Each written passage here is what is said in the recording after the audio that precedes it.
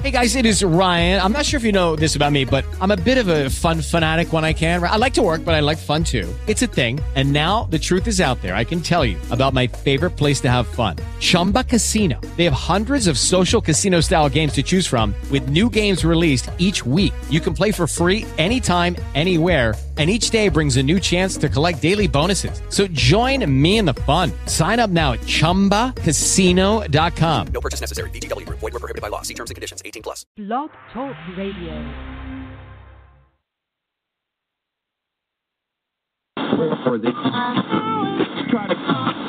The following is a post time with Mike and Mike production. Beckham C-Champ down by the seaside. Beckham C-Champ wins the Breeders' Crown. It's Rock and Ron. Mick Wicked on the inside. Mick Wicked to win the Jim York Memorial. Fear the Dragon fights on. Down by the seaside on the outside. Fear the Dragon down by the seaside. Down by the seaside. And Brian Sears gets up to do it. Keystone Velocity getting closer. Melmar looking for the line. Keystone Velocity. Keystone Velocity takes it at the very end. All bets off. Keystone Velocity. Keystone Velocity. And Dan Dubé to win the Potomac Pace. This guy's the Energizer Bunny as they head for the wire. Fire your guns. Here he comes. Foiled again. He keeps going and going and going and going and going.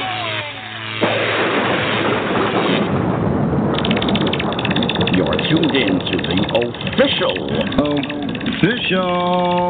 podcast of the sport of harness racing. Post time with Mike and Mike, with co-hosts Mike Carter. And it's bus 936. And bus 936 on the wings of an angel. And Mike Bozich. Outside Heaven Rocks, but the clock's running out. Filibuster Hanover wins the Commodore Ferry. Going and going and going.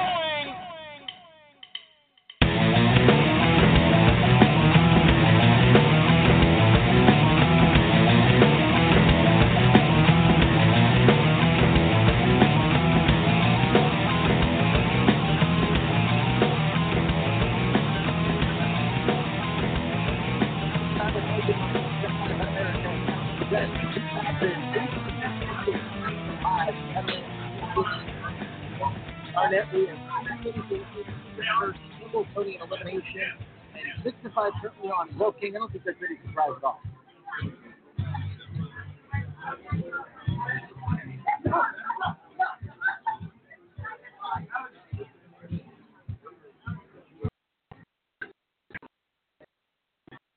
So we're about 2 minutes away from first time, guys. I think that the Six Crystal Fashion is the horse I have pegged as the sleeper horse to win the entire thing. So I think that's an interesting play. But the 7 Atlanta's keeping some good numbers.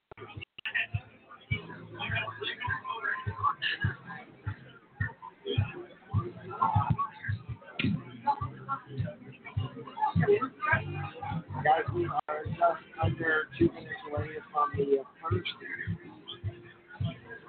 the first division, first formation of the 2018 Hambletonian. 1 minute away. And now front in Mike Bozich. We're going to try something new, Mike. Yeah, I guess we're going to try to do a little bit of so,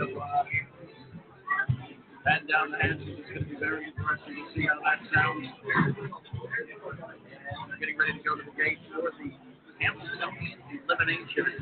First of the 2 eliminations. Field of 9, as Mike Carter just said, 6 live right now on number 5. Wolfgang is the favorite. Philly, Atlanta. Right now it's 8-5 on the board from Pro 7. They are getting ready. Under the gate, touchdown clock is on 17 seconds. The starter has called for Roberts to the starting gate. This is the first of 2 Hambletonian eliminations. 3-year-old open Trotters. Starting with top 4. And of course the $75,000 guarantee. They're all set. Here they come. All right, let's go, baby. Oh, get up, Daddy! Come on, get up! Be a horse now! Be a horse!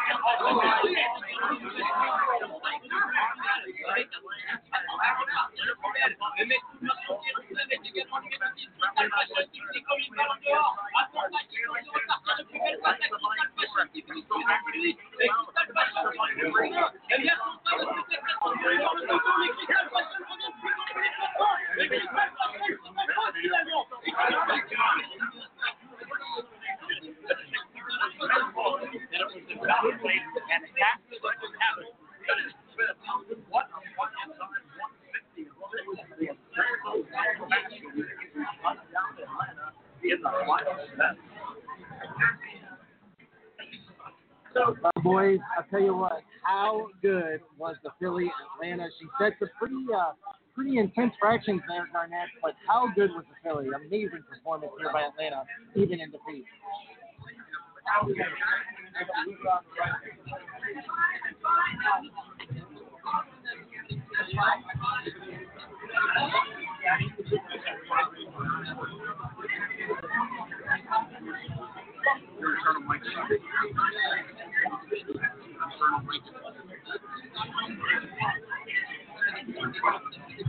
All right, we're going to take a quick time out. When we come back, more from the Hambletonian. 12 championship races. The captain, not to be denied.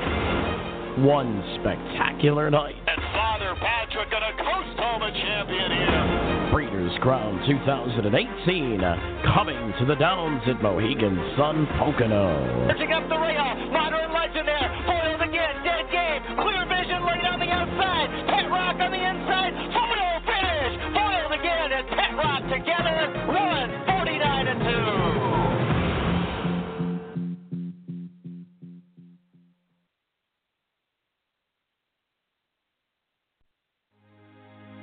Are you a student looking to log volunteer hours or just someone interested in spending free time giving back in your local community? Pacing for the Cure could use your help. We need volunteers at local events to help with fundraising and to assist with the annual dinner party planning activities. Please email Janine at pacingforthecure.org for more information. Again, that's Janine at pacingforthecure.org. Mike? Pacing for the Cure annual sponsorship opportunities are available on the pacingforthecure.org website under the Donor tab. Choose your sponsorship level or customize your own sponsorship package. This is a great time to reserve a table sponsorship at the annual Pacing for the Cure fundraising dinner party in Harrisburg, Pennsylvania in November. As always, there will be great food, entertainment, and prizes at the annual event. Visit pacingforthecure.org.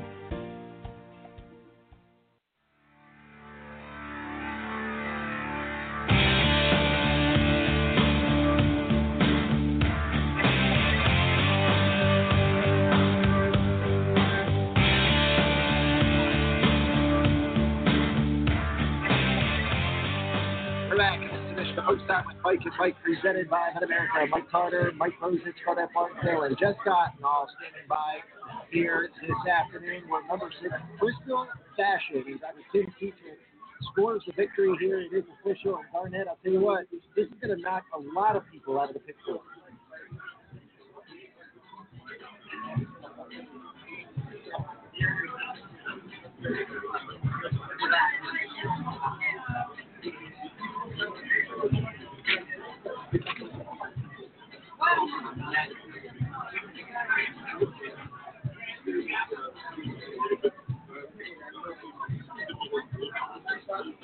Not at all. Yeah, for sure. I got to believe that these were the two best horses. One thing, Mike, that I liked about Crystal Fashion was we went out to the farm to see Campbell, and this horse, look how big this 3-year-old is. It's just unbelievable how nice the 3-year-old is. Well, I had a chance to see this horse at Harris, Philadelphia, Mike, quite a bit. In 2 starts back, just really close well. That was into that fast back half there in the Pennsylvania Sires Stakes event. And I'm going to tell you what, it's not very easy to make up that much ground in Harris, Philadelphia, especially when you get away with 29 and 2 second quarter like they did. But this horse continues to get better and better, and it comes from off the trot. It's so versatile that it's going to be very interesting to see when the Hambletonian finals come out. What Dave Brower makes Crystal Fashion as a morning line, I think it's going to be very interesting. Well, Hambletonian and Busy Pond, right in this room behind us, like in fact, it's right. I think we can put a phone back there probably and pick that up because I'll tell you what, it's going to be interesting to see what happens. We're going to take one more time out. When we come back, we'll have more from the Hambletonian.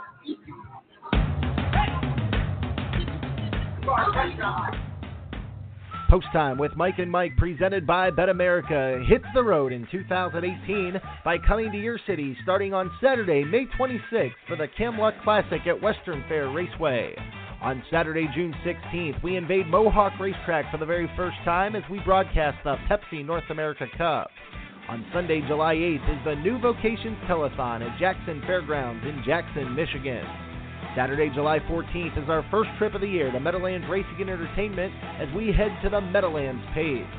On Saturday, August 4th, we return for the Hambletonian Stakes. We return to Hoosier Park Racing and Casino on Friday, August 10th for the Dan Patch Stakes, and back again on Friday, September 21st for the Hoosier Pacing Derby. For more information, visit posttimewithmikeandmike.com.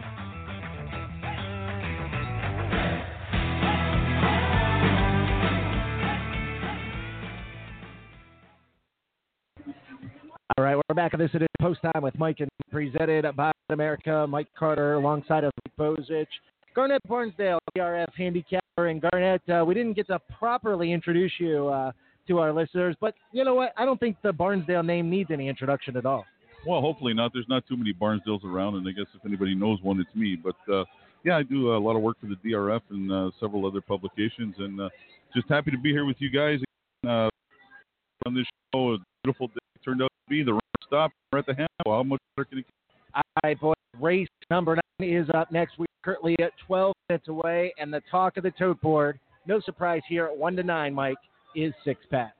Well, first of all, let us apologize to our listeners for a little bit of a technical difficulty that we had here the last couple of minutes, but I think we got things straight now. And if you missed it, the winner of the first elimination of the Hambletonian was Crystal Fashion. And, guys, before we get into this next race, I do want to talk again a little bit about Crystal Fashion because he was really, really good, but so was Atlanta, Mike. You mentioned, you know, that Atlanta raced a heck of a race, and boy, did she. Scott Zeron let her roll on the front end. She finished second. She was tired towards the end of that mile. So once again, for wagering purposes, she is a filly. She does have to go another heat. You have to ask yourself, Mike, how can, at that tiring effort, how can she perform in heat number 2? There's something. Well, no, number 2, not the same. We kind of talked about this just a minute ago. How much did that take out of her? They went 26, 53, 121, guys. That's an impressive mile for any horse. A pacer. We've seen pacers do that today. Yep. The final could very well go in 49 and a piece. It's got to take a little bit out of her. Coming, you know, it's warm now.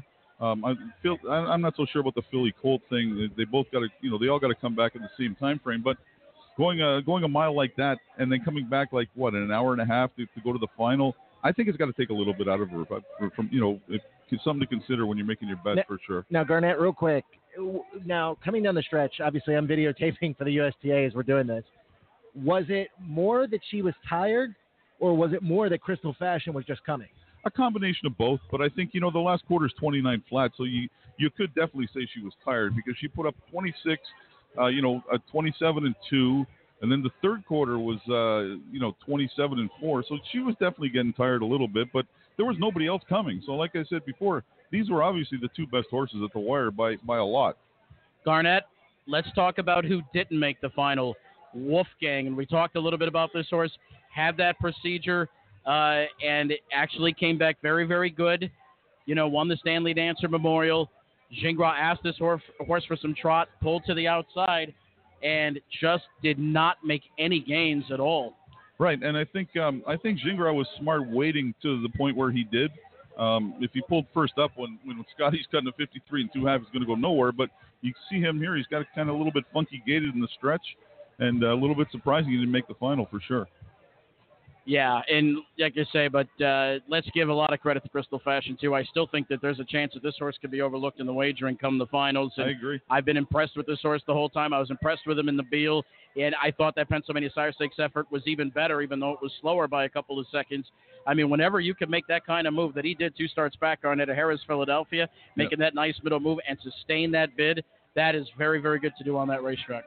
Yeah, and just looking at how much ground he made on the head on here, I mean, even on the head on, you can see he's the only horse gaining ground. So, I mean, I think that says a lot for him, especially today where nobody's really closed anything in the stretch in the other race. Hey, Garnett, you know who did make the final, though?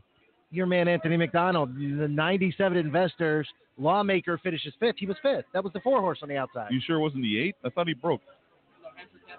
Did he get back on stride? I thought he broke. I thought that was the 4. Who was that? The 4 who made a break at the top of the stretch? Yeah. Oh, so it was the 8 horse. Yeah. See, I thought it was the 4. I think he would have made the final. He really raced well. Lawmaker raced extremely well against this group.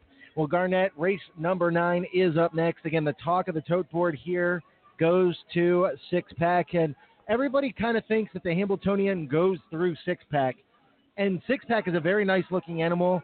And I'll tell you one thing about it, Garnett, is Trader Driver Okie Svanstedt has this horse ready to go. The question is, can anybody beat him?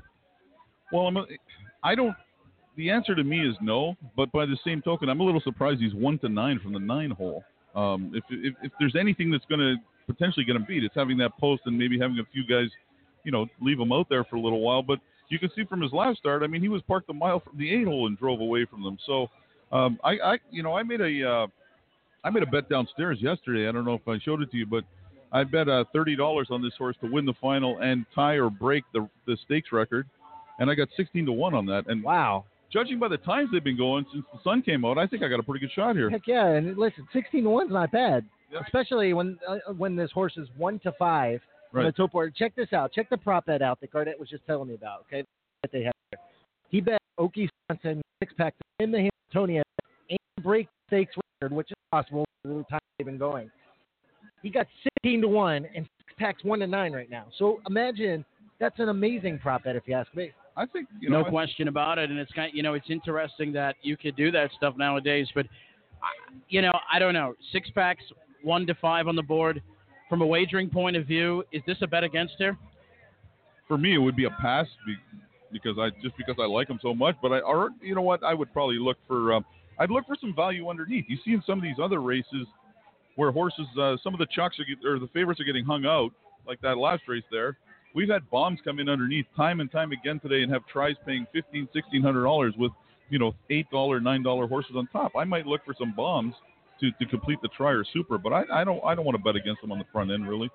Yeah, 1-9 right now on the board is just obviously ultra impressive. 9 of 14 was very good in the Stanley Dancer, going that mark of 150. But maybe talk about some of the other horses in this race. Tactical Landing, $800,000 yearling purchase. The second highest purchase ever, I believe. And this horse is just now starting to put together. One thing is for sure is this horse definitely has a high ceiling. Can he make that jump today? It's possible. You can see he wasn't doing much of anything before Tactor took over the training. And then all of a sudden, the first start where Jimmy drove him where he's second by a head, you could kind of see he was being very careful with him that night. And ever since then, he's kind of turned up his game. I mean, it's possible. The horse I like to come second here actually is Classic Hap, and mostly from his race 2 starts ago where he went 51-1. Then he comes back, a good second to Wolfgang. I'm probably, if I can get about $15, $16, I'm probably just going to bet a 9-3 straight here. All right. Now, don't forget, guys, before we throw it back to you, Mike, and let's see, how far are we away from this race? We still got about 10 minutes to go.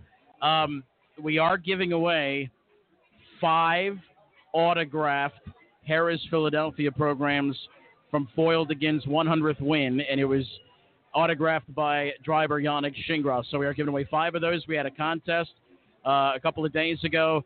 All you had to do was share the main Facebook or retweet the main Twitter post. And we've got quite a few retweets, Mike. We've got quite a few shares. I think maybe like 80 or 90, close to 100 all in all. So what we're going to do is maybe once every half hour in this broadcast today, we're going to do the random number generator. Then we're going to pick a name. And you have to be listening because we're only going to say it a couple times. And you have to email us or send us a message to let us know that you heard it. And then we'll get that thing right over to you. But what a collector's item that is. Yeah, definitely. The Foiled Again program. I got my copy from you. Thanks for that. I appreciate that. Got my copy yesterday. Guys, the 9th race coming up again, 1 to 5 on the 9 6-pack. Alarm Detector is taking a little bit of money here, guys, and I'm a little bit surprised by that.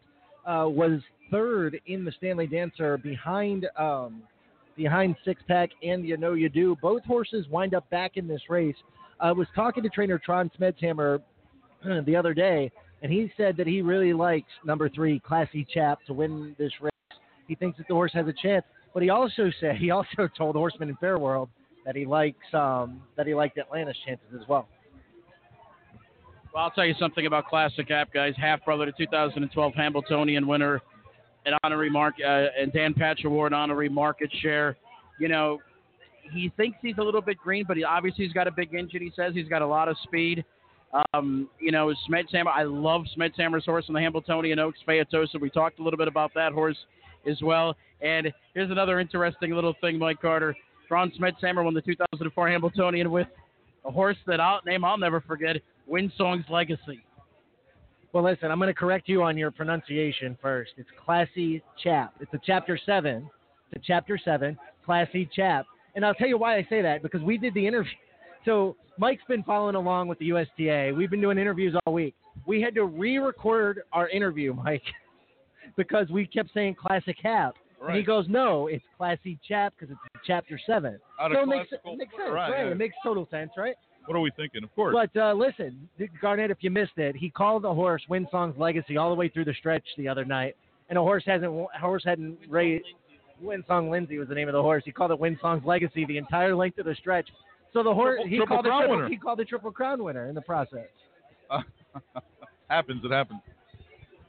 But anyway, we're closing in on post time, and we're closing in. We're going to have the post parade here in just a moment for the second elimination for the Hambletonian. Guys, let's talk a little bit about some of the races that we've already saw. And first of all, let's talk about the race that we just saw that was before the Hambletonian elimination, the Cane Pace. And how about the effort by Stay Hungry, defeating Courtly Choice, kind of avenging his loss from the Meadowlands Pace? You know, that was a bit of a strangely run race because American History, who you think would be up near the front, left 5th. And he kind of was half in, half out for almost a half mile. And he really ended up backing up Courtly Choice badly and then kind of not advancing. And Stay Hungry slipped out. Not to say he's not a deserving winner. He got a good split in the stretch after doing, not a whole lot of work. And, that's his forte is pouncing on a fast pace, which it was. But I thought the race was kind of strangely run just because of the way American History was driven and kind of eliminated Courtly Choice from having any chance, really. The John Cash Memorial Trot goes to Marion Marauder. Marion Marauder was the 2016 Hambletonian winner. Paula Wellwood and Scott Serrano have that opportunity again a little bit later on. But do want to ask you a little bit about Hannelore Hanover. And she fought well. She fought well, but the post-12 was just too much. Yeah, I think she had to make a big move into a third quarter of 54 and change, and I think that kind of did her in. All right, we're standing here with the president of the Hambletonian Society, John Campbell. And, John, after watching the first elimination, I'll tell you what, the final is going to be really interesting. Yeah, I thought going into the race we had the potential to have a really interesting race, just, the way it all came together. Obviously, that was an exciting one. Atlanta raced tremendous. She just got a little leg weary down at the end, and Jim Campbell's horse just finally wore her down. But, front end isn't just holding up as good as sometimes here, and I think that makes for more exciting racing and a little more unpredictable. Obviously, you're not driving anymore, and to see your brother go out and win that had to mean something special to you. Oh, yeah, I'm rooting for him all the time. All right, John. Well, listen, I know you got to get to the draw, but we appreciate you coming on for a few minutes. All right, thanks for being here, guys, and enjoy the rest of the day. Good. President of the Hambletonian. Thanks, man. President of the Hambletonian Society, John Campbell, and I'll tell you something, had he not been retired, he'd probably been driving that horse all the way down the stretch. Might have been. Well, he is the king of the Hambletonian. What does he have, like 6 Hambletonian crowns to his credit? So, you have to ask yourself, Garnet, every once in a while, you see John Campbell, and he's all over the place doing a great job. Obviously, it was a godsend to get him in a position that he is. But you have to think every once in a while that he certainly misses going out there and competing. No doubt. I mean, I'm sure he does when he's watching. You know what? I mean, he's doing a great job. He's the perfect person for the job that he's in. You wouldn't honestly, you wouldn't meet a nicer guy in the business. And I met him on the elevator the other night, and he made a point of striking up a conversation to me. And I'm really nobody when it comes down to the grand scheme of things. And I was really impressed with that. He's a really, really nice man for anybody that hasn't met him. All right, boys. Well, they are coming onto the racetrack for the second elimination for the 2018 93rd Hambletonian. Let's meet the field, and we'll start with number 1, Fashion Woodchopper Mike. Fashion Woodchopper is another Jim Campbell trainee. David Miller picked up the drive here, was second in the Reynolds by a neck last time out. Came home in 26-2. Definitely want to watch out for Fashion Woodchopper. Number 2 is Patent Leather. He's one of 3 Hambletonian starters for trainer Jim Campbell. He's earned the least of 3, but holds the second fastest mark, a 52 3 mile taken at Pocono. And, of course, owners, Jules Siegel, operator of Fashion Farms, won this, their first in 1995 with Tagliabue. They're looking for their second. Number 3 is Classy Chap, owned by the Purple Haze Stables, LLC. Tron Smithhammer does the conditioning and driving, was a $95,000 Lexington Select purchase. Only one win in 2018, currently in 19-1, and I definitely understand why there. 4 Alarm Detector for trainer Benoit Barjon and driver Trevor Henry. Of course, Alarm Detector was the 2007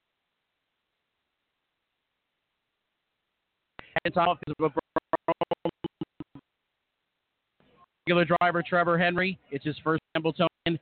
Benoit Barjon, first Hambletonian as well. Number 5 is Fourth Dimension, and Fourth Dimension is trained by Marcus Mander.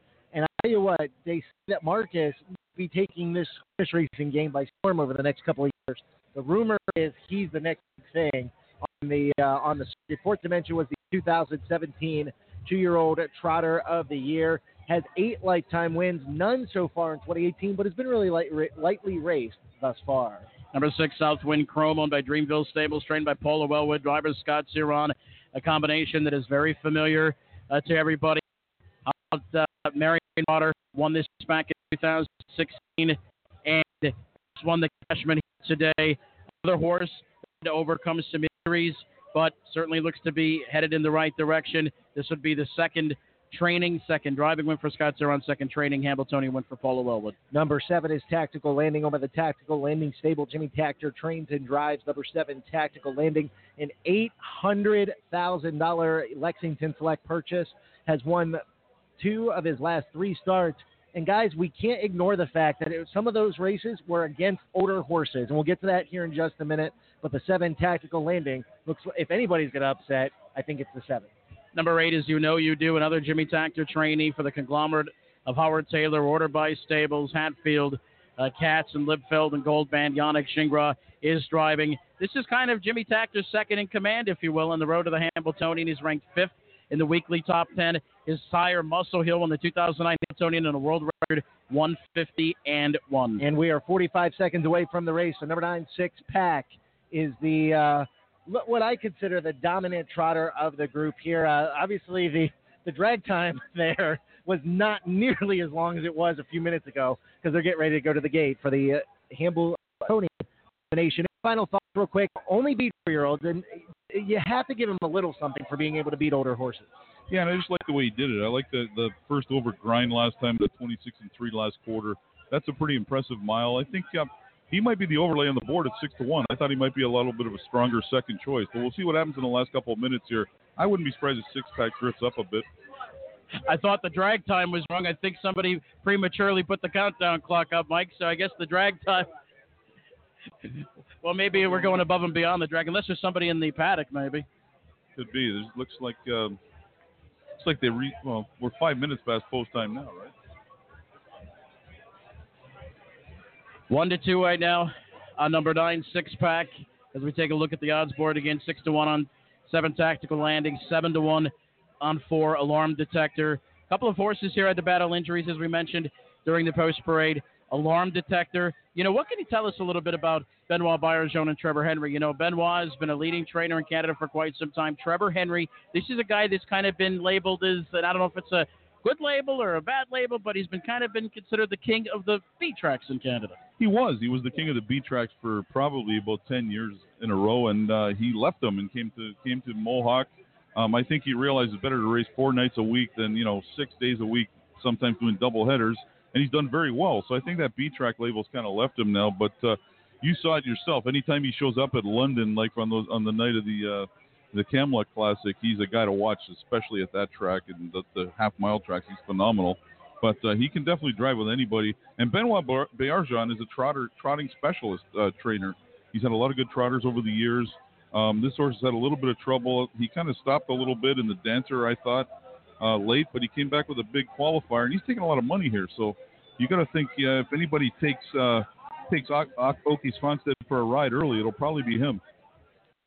Garnett, I know a lot of people have a lot of different ways of handicapping, but if you look at this race and you just look at the horses' last starts, there's only one horse that was coming out of a field which included Crystal Fashion, who was the winner of the first Hambletonian elimination and was quite impressive doing so, if you ask me. Yep. Are you a big field guy? Do you put a lot of stock into comeback winners and fields that horses face in that regards? Sometimes, yeah. I think it's something to look at. I don't know if I'm a big guy, but I wouldn't say it's something that I would necessarily dismiss.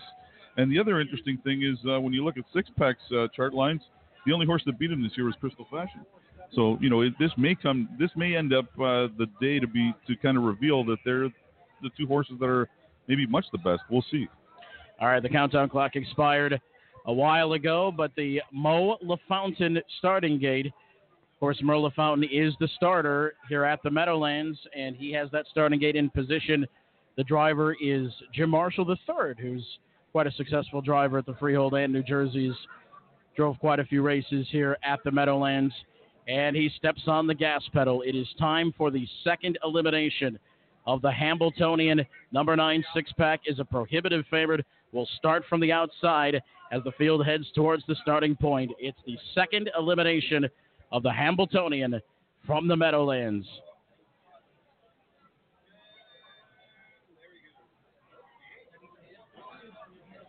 They're off and trotting.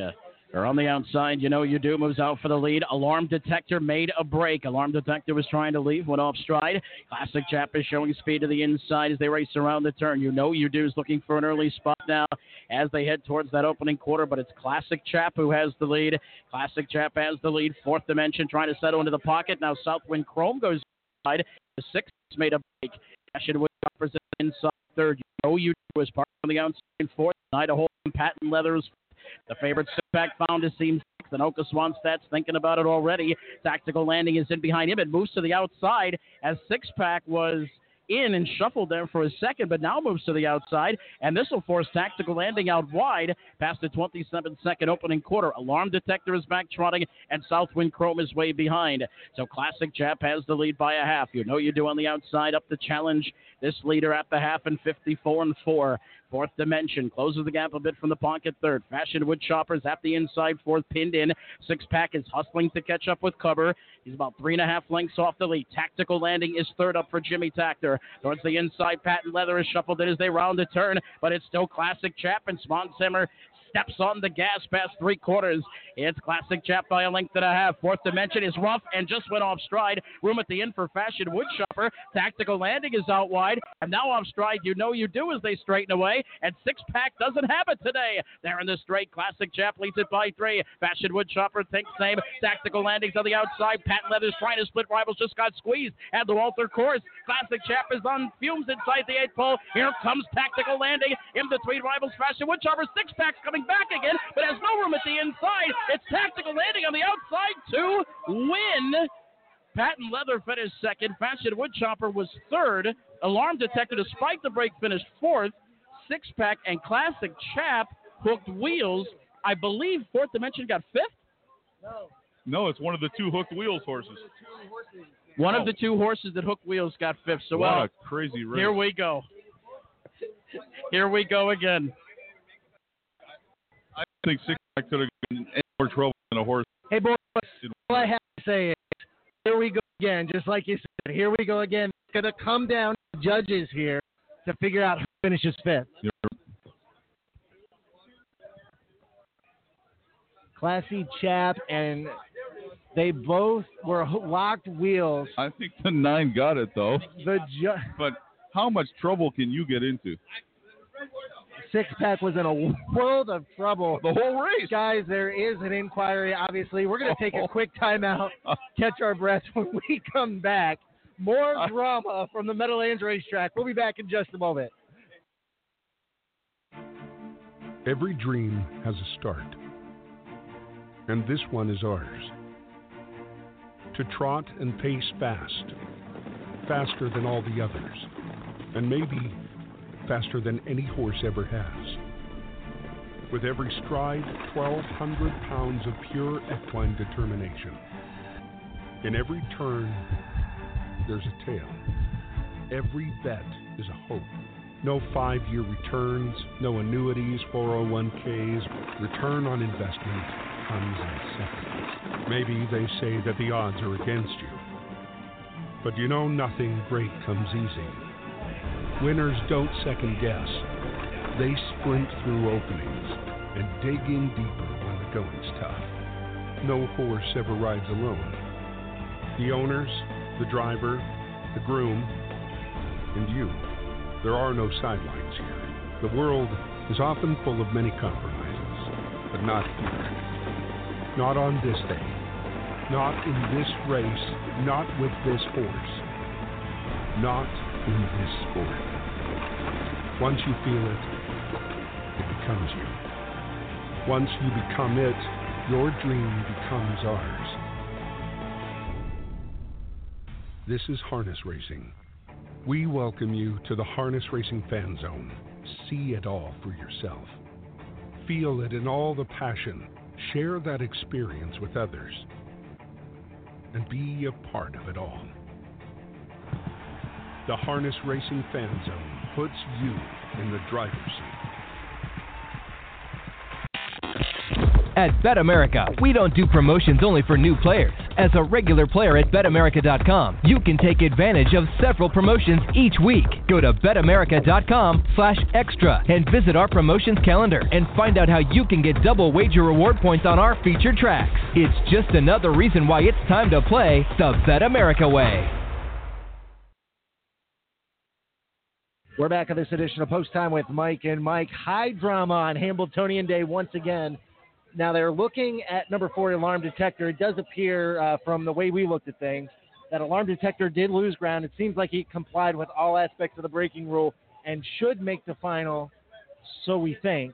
The question here is now, does Okie Svanstedt and Six-Pack make the final, or does Classy Chap make the final? An interesting point was brought up, though, that Okie Svanstedt left the course, and when he came back on, he hooked wheels with Classy Chap. So it is of my opinion now that both favorites are now out, and Six-Pack is out of the top 5 here. Well, here's a question, and I don't really know. Now, you were shooting the race for the fan zone. I don't know. Do you have a good view when you do that, or you're more in the zone? I'm more in the zone, but, I can see through the viewfinder what's going on.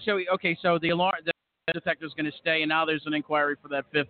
But why did Six-Pack drop back so bad before 3/4? That I didn't see.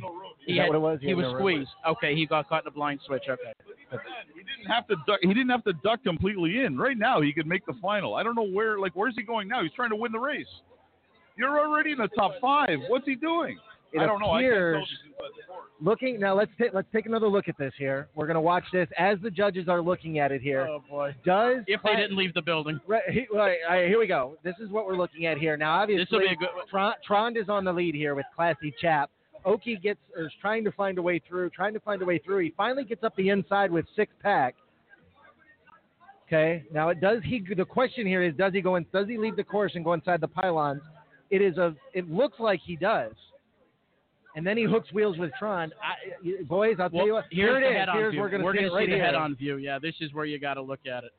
The question here is, did Oki Svanstedt leave the course? And if he did, Classy Chap will make the final. This is going to tell the tale right here. All right, let's see. That's true. That's true. Right here, Classy Chap. Hold on, wait. As we're watching it now, Classy Chap is the leader.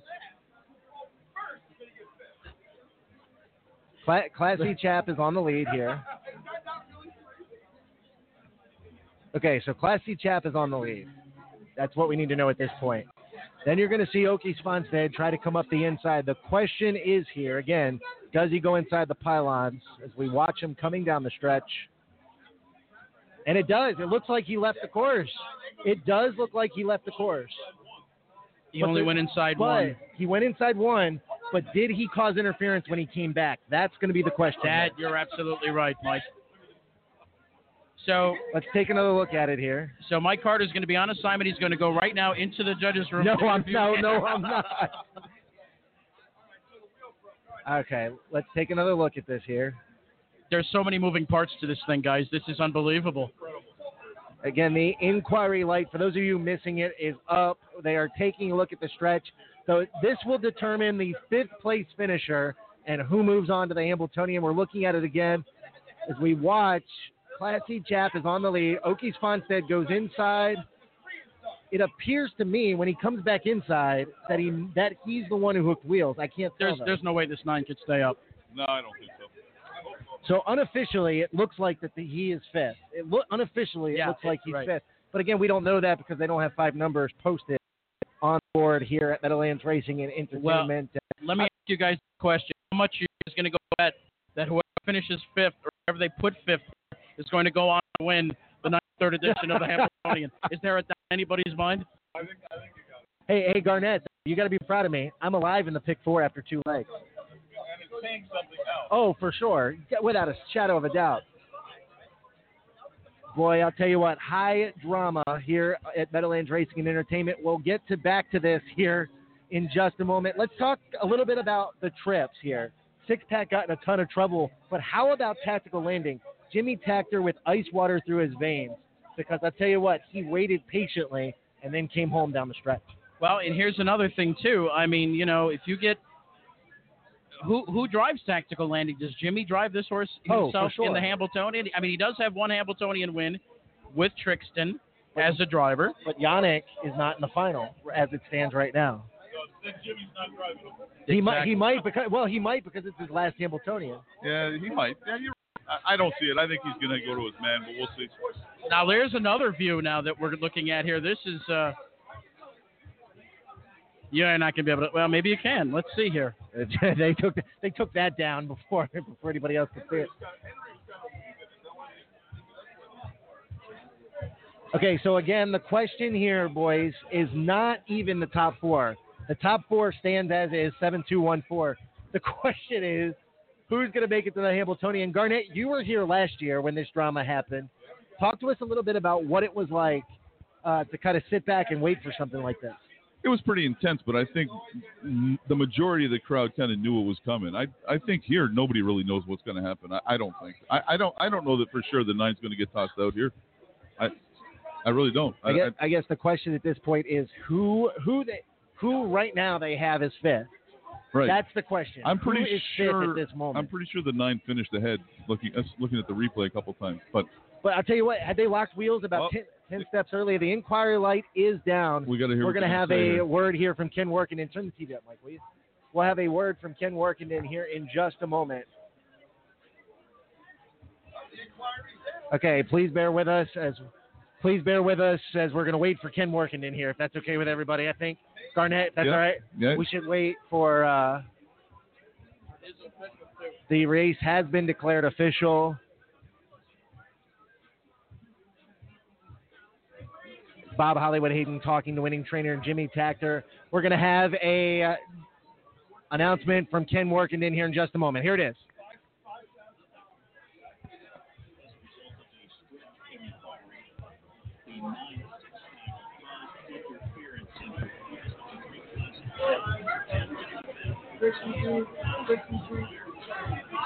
The final qualifier is Classy Chap. It was determined that Six-Pack caused interference in the stretch to Tron Smedhammer. So Classy Chap finished fifth. Classy Chap did finish fifth, according to what Ken Workenden said. So there will be no placing here. Classy Chap was the one that finished fifth. So no placing in the Hambletonian elimination. That was a horrifically bad drive. If Sonstead just stayed where he was halfway down the stretch, he was in the final. I don't know if he was going to go like Chap in the race. I don't know at that point. I don't know. Got we're 9 minutes away from the next race. Let's take a short time out. I think that's probably the best thing to do, and we'll be right back after this time. Over the past 25 years, Hoosier Park has revolutionized harness racing across the nation. The action returns Friday, March 30th, with racing every Tuesday through Saturday, starting at 6:30 p.m.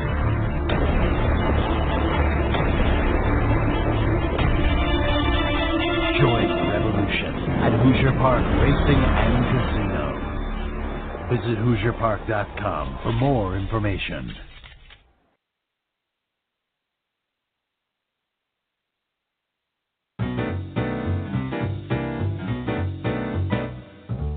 Join us for a huge 2-day live on-site auction of historical items from the former Pompano Park Grandstand. The auction takes place at Pompano Park. It is set to go on Sunday, August 5th at noon and Monday, August 6th at 9 a.m. Come get your bidder's number at the open house on Friday, August 3rd and Saturday, August 4th from 9 a.m. until 5 p.m. For those who cannot make it live on-site, it will be on proxybid.com. We will be featuring items from the former Grandstand dating back to the early years of 1964, such as parimutuel signage, the plastic horse set that was high atop the park, Patton's Place sign, Castleton Farms mural, the Jackie Gleason bar, and a large wall art of horses and drivers from the 6th floor. For more information, visit Midwest-Auctioneers.com. That's Midwest-Auctioneers.com.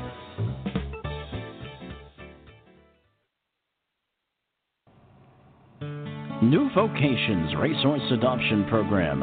Retrain, rehab, rehome. New Vocations focuses on adoption as the optimal solution for the large numbers of horses that leave the track each year. The program provides rehabilitation and transitional training to prepare the horses for a productive life beyond racing. Each horse is evaluated for temperament, soundness, and suitability to help ensure a successful adoptive match. New Vocations Racehorse Adoption Program, celebrating 25 years and over 6,000 horses placed. Learn more at newvocations.org.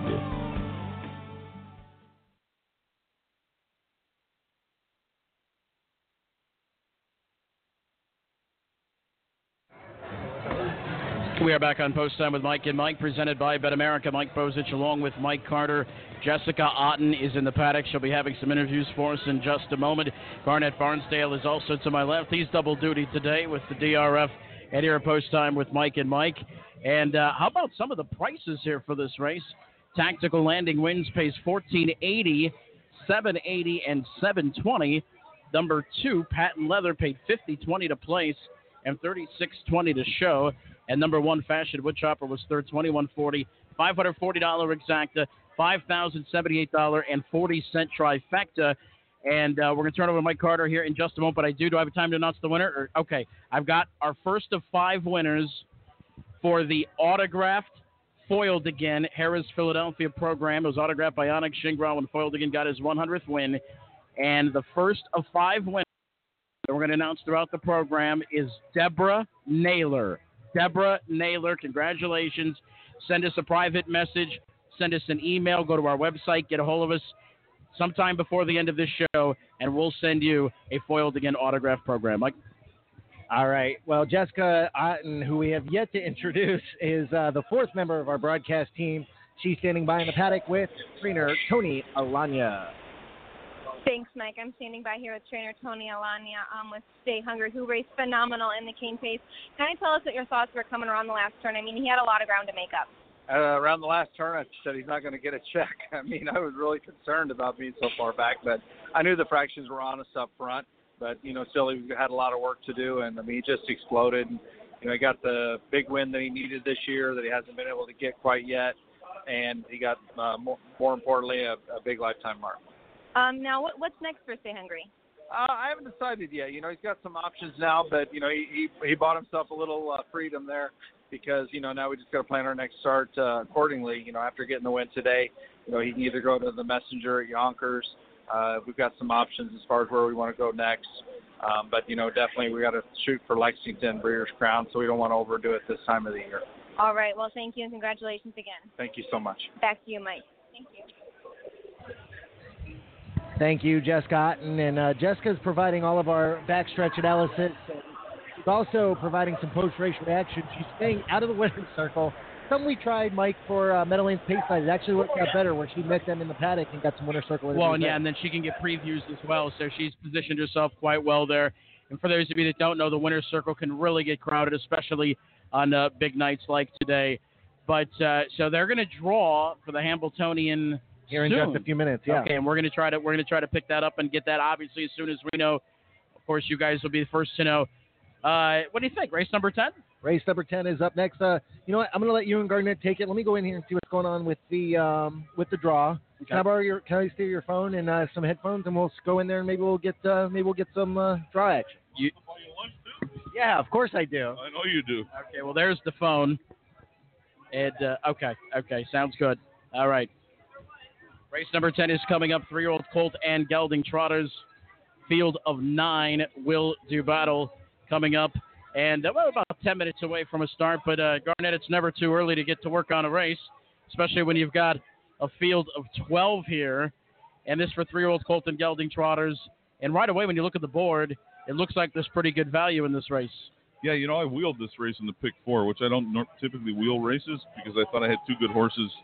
I thought I handicapped the other race as well, but I'm 0 for 2 now with holding an all in this race.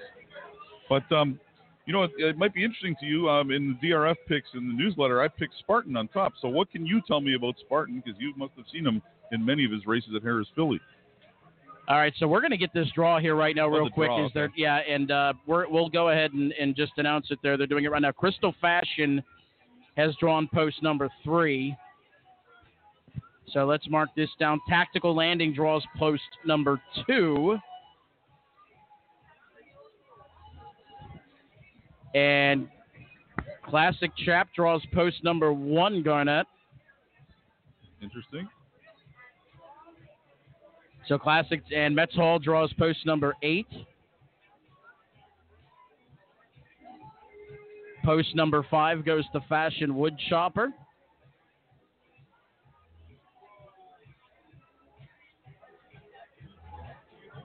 Patent Leather draws post position number 10. Jim Campbell got all 3 of his horses in the final. Very good. Hat-Trick Habit, post number 6. Atlanta the Filly draws post position number 7. Alarm Detector draws post position number 4. And Evaluate draws post position number 9. So there it is. Hambletonian 93. 1 is Classic Chap. 2 is Tactical Landing. Number 3, Crystal Fashion. The 4, Alarm Detector. 5, Fashion Wood Chopper. Number 6 is Hat Trick Habit. Number 7 is Atlanta. Number 8, Metz Hall. The 9, Evaluate. And number 10 is Patent Leather. Now, Garnett, before we get back into this 10th race, one thing I did want to mention, because he drew post position number 4, that kind of went under the radar because of all the confusion in the stretch, was that Alarm Detector broke, lost a lot of ground in the beginning, and still managed to close up the finish 4th. I think that's worth noting. Yeah, and it was one of the first things I was going to mention. Actually, yeah, I mean, he might be good. He might be a good bet in the final because his only problem is his gait, which kind of worries me too. But listen, if he starts well, he could be sitting a pocket behind Atlanta here. I don't think there's any question Atlanta's going to try the same kind of tactics, except maybe try to get a little bit of a slower half, in the final. But I tell you what, I'm leaning towards the filly right now with just the way this race shapes up. I think maybe she might be able to wire it. So once again, no Wolfgang in the final, no six-pack in the final. I think this really throws this thing up wide open, and I don't know what Dave Brower's going to do in the morning line, but if I was in his situation, I think Crystal Fashion deserves some very big consideration to be morning line favorite. I agree. I think he might be the morning line favorite, and I think the two winners will probably be the morning line favorites. Maybe with Atlanta a close third. Probably Crystal Fashion 5-2, the Tactical Landing 3-1, and then maybe the filly 4-1, something like that. But I wouldn't be surprised if the filly's the favorite going to the gate. Hey Garnett, I got to say this. So we all remember the Courtly Choice snafu in North America Cup. Right. Now remember what I said earlier, that this horse could be the long bomber and could be the sleeper. Not anymore. Now that Six Pack and Wolfgang are both out, now we're going to get this horse could probably be one of the favorites. But you had him as the sleeper before the first elimination, and you were proven right there, right? So, okay, yeah, I guess that makes sense. So I think you still make a case for that. So, all right, race number 10 is 6 minutes away, guys. Race number 10, we take a little bit of a break from the stakes action, guys. Race number 10 is a race for Hambletonian eligibles. Taekwondo, Mike, is a horse that you have gotten to see a couple of times out at, that's T-Rex. I'm sorry. Listen to me. You've watched him a couple of times. Johnny Tactor's had a pretty good day here so far, though, Mike. And, we faced Metz Hall last time. I thought this horse raced pretty good from the outside, considering they got that 57 3/2. They did their best trotting on the way home. I think a little bit of a post position switch from 8 to 6, I think, could be a big deal in a lot of times, in a lot of situations. Hey, Gabe, how you doing? Boy, how you doing? You got a second, Gabe? All right, I just wanted to ask you about that whole confusion there. That was chaotic. I actually missed it. I was riding the elevator up to do the Hambletonian final draw, so I had to check in, and once I got to the press box to see how it all settled once the dust was out of the way. All right. I'm on Tactical Landing. I was going to pick one in. I like everything I saw from it. I don't think it was overly used. I think it was a nice, patient drive, which I think will serve him well. Seems to be a colt who does not know where the end of the mile is. He just continues to get better, keeps coming. I like him. You know who my pick was, don't you? Because I thought mine was a sleeper. I'm sure you thought yours was too. Crystal Fashion. We both are going to lose our prices now. I hope you know that in the final. We are. So are you still confident heading into the final? I thought things, that was a nice effort from Crystal Fashion. Things set up nicely for him as well. So 2 wild Hambletonian eliminations, guys. Should be a great final. Your position that night, I'll be calling the wiener dogs. Mike will only be calling the horse races. You already said you're buying dinner that night, so make sure you got your check with you, your wallet with you. Hashtag check to Gabe. Check the Gabe. Boy, oh boy, oh boy. Anyway, good to see Gabe. A lot of people had flight difficulties trying to get here, Garnett. I know you and Ace drove up here, which was obviously the best way to go because everybody was having problems getting here, especially from the Midwest due to the closing of Newark Airport there for a bit. Never any issues with the DRF harness Volkswagen Passat. It goes everywhere, and it just keeps going. All right. Okay, well, I'm going to let you guys get to work on this race. I got to step away for a minute. So, Mike, it's a good betting race, good 12-horse race here, Mike. It is a fantastic race. We're going to pause 10 seconds for station identification. This is Blog Talk Radio. Are you interested in learning more about owning standardbred racehorses? Do you want to experience the excitement of driving a standardbred? Owning a racehorse is a once-in-a-lifetime experience and not as difficult as you may think. The United States Trotting Association wants to help make your ownership dreams a reality. Contact a member of the Ownership Concierge team by email at owners@ustrotting.com or by calling 877-800-8782, extension 5555. Winback Farms yearlings are born to compete and raised to win. Be sure to check out our lineup to take advantage of opportunities in slot-enriched states. Our yearlings are eligible in Delaware, New Jersey, New York, Ohio, Ontario, and Pennsylvania. Our 2018 sales schedule kicks off in Goshen on September 9th, followed by Lexington October 2nd through the 6th, London October 13th to the 14th, Harrisburg November 5th to the 7th, and the Harrisburg Mix Sale on November 8th. For more information, visit winbackfarm.com. That's winbackfarm.com. We're back at this edition of Post Time with Mike and Mike, presented by Bet America. Mike Carter, Mike Bozich, Garnett Barnsdale, Jess Cotton standing by back in the paddock. Garnett, race number 10 is up next. I'm 3 deep live in the pick 4 here. I'll tell you what, I'm really, really looking forward to this payoff if we can get through this late. Yeah, man, especially if you down here at 8-1 on the board, probably the third, just a weak third choice in the morning line, so you'd be looking at some good money no matter what. Because what do you get, 2 6-1 shots to open it up? Yeah, 2 6-1 shots to open it up, and both Wolfgang and Six Pack, had to be singles in a lot of people's tickets. So I'm thinking that we got some good value here, even from the 12. Help is on the way. He's currently 5-2 on the board. Yeah, you just need to hit it now. Even if it chalks out, you're going to get some good money. I was looking, Garnett, and we're not going to go through the post parade here for race number 10, but Garnett, I was looking at the live money left.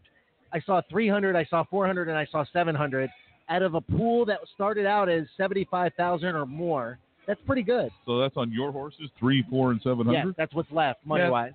Wow, that's really good. Yeah, I mean, and if one of them wins, it's going to drop substantially after that for on to the next, right? So, yeah, good luck. I think you got a good shot. This is a pretty wide open race. I just wanted to ask your partner here. I picked Spartan. I wonder if you could tell me something about Spartan. I was asking you. I picked Spartan on top, and you must have seen him race quite a few times. I wonder if he's over. You think he's over his head, or can he fit in here, or what's the deal? Spartan is a very, very nice horse. Tim Tetrick was driving this horse the majority of the time. McCarthy drove this horse back in the Stallion Series. That field, the Stallion Series field, sometimes can be a little weak, to be perfectly honest with you. A lot of times the straight conditions are tougher than the Stallion Series, especially in June and July and that. But I'll tell you what, this horse got a nice, long, sustained grind. It's going to be interesting to see how he takes the bigger track. He's going to be in position to use that grind. He's probably going to be sitting third or fourth and try to come out. It's going to be very interesting. I'll tell you what, 12-1 I think is a very good price right now on the one Spartan. I'm going to take a shot on him, I think. All right. Well, listen, you've gotten a call the last couple of races, and I think I'll take one if that's all right here. We're going to big 12-horse field. Listen. Listen to him. Listen to Mike here. He doesn't want to call it 12-horse field going a mile. Maybe if they were going a mile and an eighth, you'd be good. But they are going to the gate getting ready to go to the gate for race number 10. Currently, the 2-1 favorite, number 12, Help, is on the way. Number 6, Taekwondo's taking some money here, Garnett. What do you think of the 6-horse? Well, I mean, Johnny and Jimmy Tactor are having one heck of a day, and this horse is only 3-1. That probably tells you something right there. Well, listen, I left that horse off my ticket, so I might be in a world of trouble here. Yeah, and if he leaves especially, I'd be a little bit worried.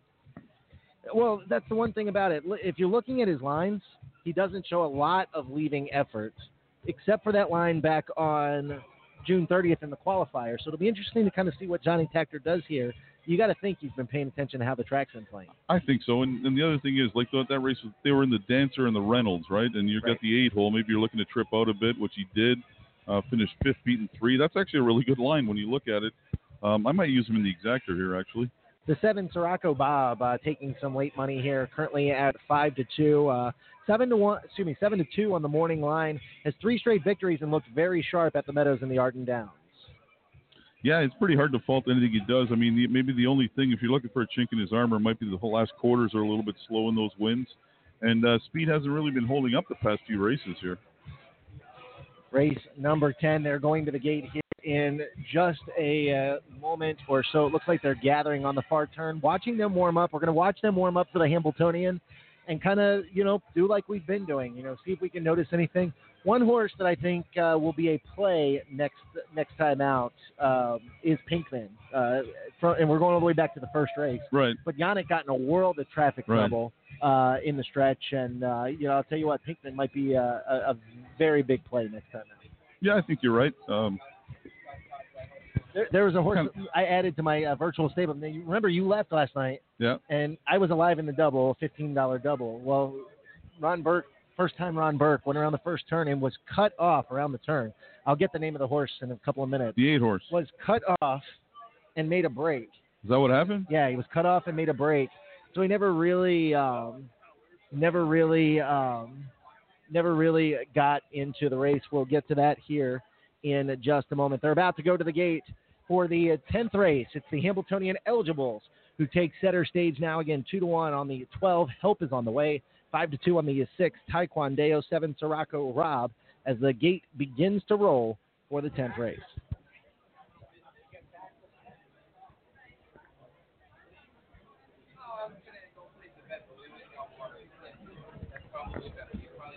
It's post time for the 10th race. The Dennis Drazen $50,000 Hambletonian eligibles preferred. The preferred equine starting gate, picking up speed, and here they come.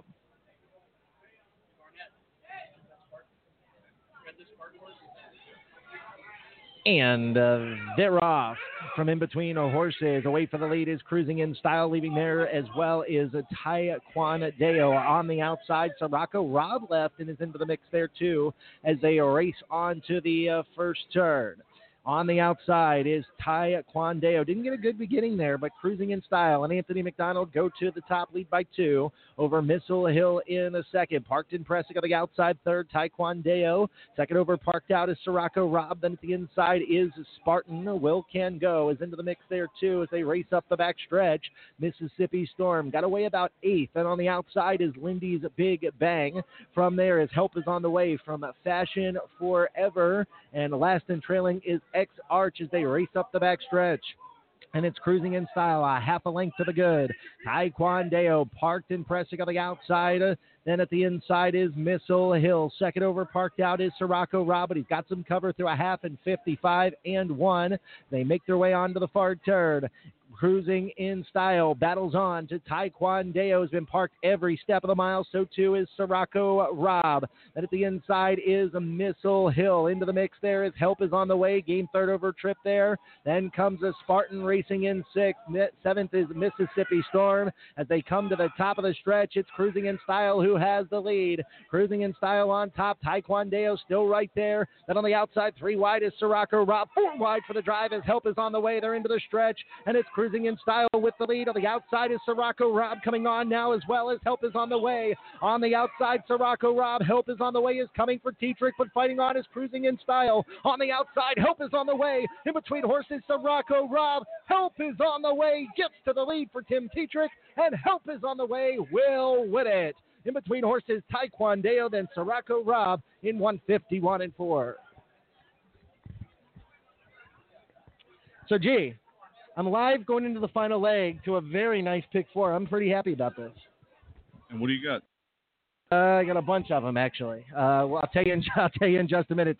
Dissect this race a little bit. The 12 got the perfect trip after following 2 Parked Out horses, but the 2 Parked Out horses raced extremely well. They did. The Tactor horse was obviously live. I guess Anthony McDonald was a little upset about the way he drove White Tiger, so he wanted to get a little more aggressive here and took no prisoners. He still managed to get 4th. I don't think it was a terrible drive on his part, but that kind of changed the complexion of the race and set it up for a closer. That's how closers can win here. 12-horse field, buddy. How'd you do? I thought I did all right. We'll see. They're spit on the mic, so we'll see. Garnett. So we're live to All Bets Off, Me So Fast, and McWicked. No, you're live. Oh, you asked to split my ticket, but you didn't ask me if I wanted to split yours. Sorry, you can buy dinner. Anyways, listen, but those are 3 capable horses, I think. What do you got? Which ones you got? All Bets Off, Me So Fast, and McWicked. I like Me So Fast. I think I picked him to win in the DRF. So if you can get All Bets Off down, you got to be getting more than $1,000, I would think. And here comes that sun. Holy moly! When that sun gets I dry out fast. You get the hat. You got the hat. But, we just got to hope. And I'll tell you what, after this little patch of clouds goes, doesn't look like there's going to be much relief for it. And it's just gotten hotter. But you know what? It's actually better than the rain.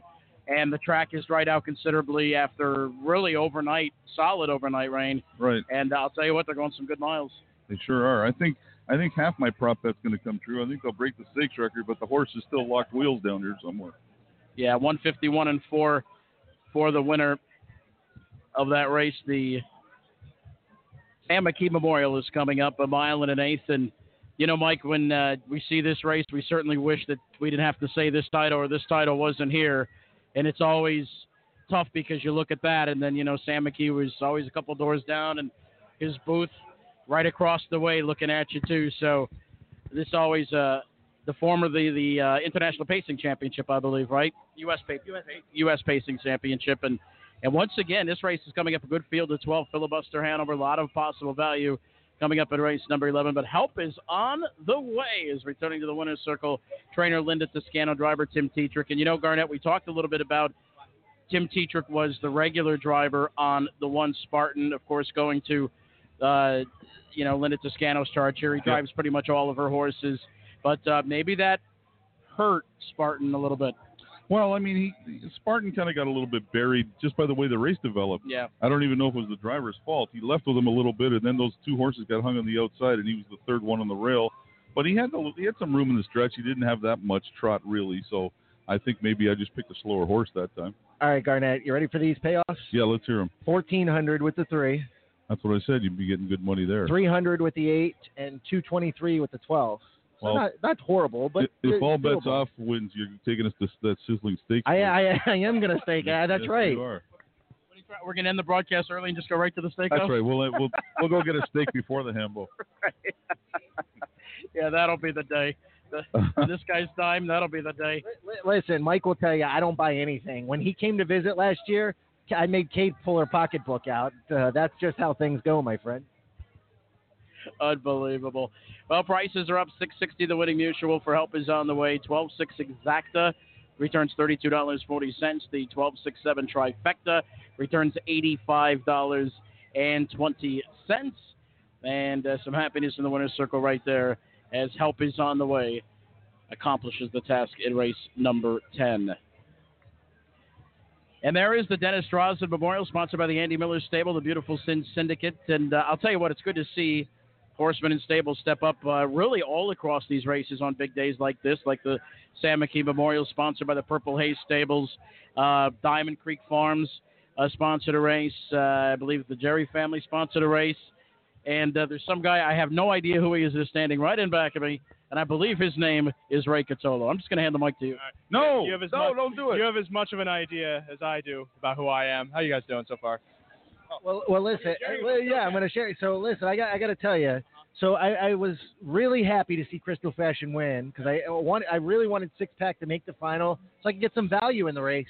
And now things have kind of turned from Value City to not so value. Well, I feel like you got that phrase Value City from somewhere familiar. But I bet Metz Hall in that race personally because I saw 40-1 was great. He got third. If the race really goes fast, the problem, though, Crystal Fashion races from off the pace. So you have a favorite that's going to probably get the setup like how we had in the pace, Courtly Choice. Just got the trip, and then he capitalized, though. I'm still on Metz Hall. He draws the 8-hole. He could get a trip. And at the very least, I lose $2 on a horse. It's going to be probably, again, 40-1. Now, the question is, what do you think of the filly? She raced exceptionally well. She was obviously better than, say, Wolfgang in that race. Oh, I think the fact that Wolfgang went off Lasix was a huge thing there. But then again, it's also pure speculation. I don't know why she went so fast early on, especially in the first elimination. I don't know if maybe they had so much confidence that she could just keep rolling and then the tank emptied into the stretch. I'm not sure, but I'm a little worried. She drew the outside again.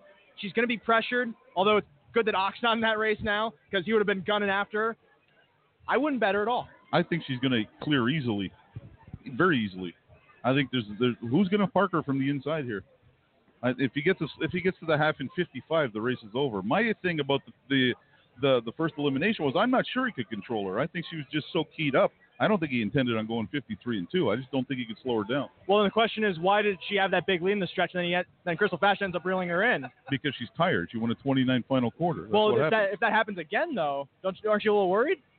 I don't know. It's going to depend on price for me. If she's the third choice, I'm going to pound away. I'll tell you that right now. I'll pound anyone that's above the third choice. Let's put it that way.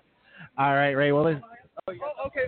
I didn't want you to leave without promoting North American Harness Update. Oh, well, you started already. Yeah, we're live right now. We've been live since 11:30 in the morning. Well, here's the thing. We did a 6-hour audio show, and at the very least, we got exciting races going on here. Not to throw shade, but you hand a horse a race. What can you do? At the very least, the fact that I was able to give out Grand Teton at 70-1, he got second. Babes Dig Me 2 at 20-1, got third. I didn't cash the triple, so I see I'm on a roof right now, but the fence is a little high for me to try and jump. I think I'll have to stay away from that for now. But I think this Hambo, and the Oaks too, I'll give you the Oaks winner right now. I watched the eliminations last week. Manchego's going to be the favorite, but Faye Tosif looked way too good in the elimination to not win the final. Ray, let's talk a little bit about yourself for just a second. You're gonna have an opportunity to be announcing at Shenandoah, I believe, what I saw, right? That's right. I'll be calling at the Shenandoah Fair in Woodstock, right? It's in Woodstock, Virginia. Yeah, I'll be calling August 31st, September 1st. I don't want to say I'll see what I can get away with because I'm not that loose of a cannon. When it comes to doing professional work, Garnsdale, you can attest to this.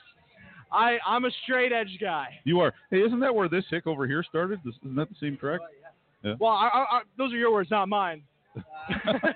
Listen, no, I got my start at the Shenandoah County Fair, and it didn't work out to where I could get down there. So I was glad to, kind of talk with you some, and I'm glad it worked out for you. This is your first, not full-time, but first gig, correct? Oh, yeah, it'll be my first time calling a full card of races.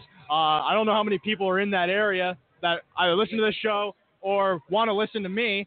Either or, you'll be forced to. All right, Ray. Well, listen, I know you got a bunch of work to do. Go get some work done and keep up your great work. All right, thank you, guys. 3 hours? It's only been 3 hours?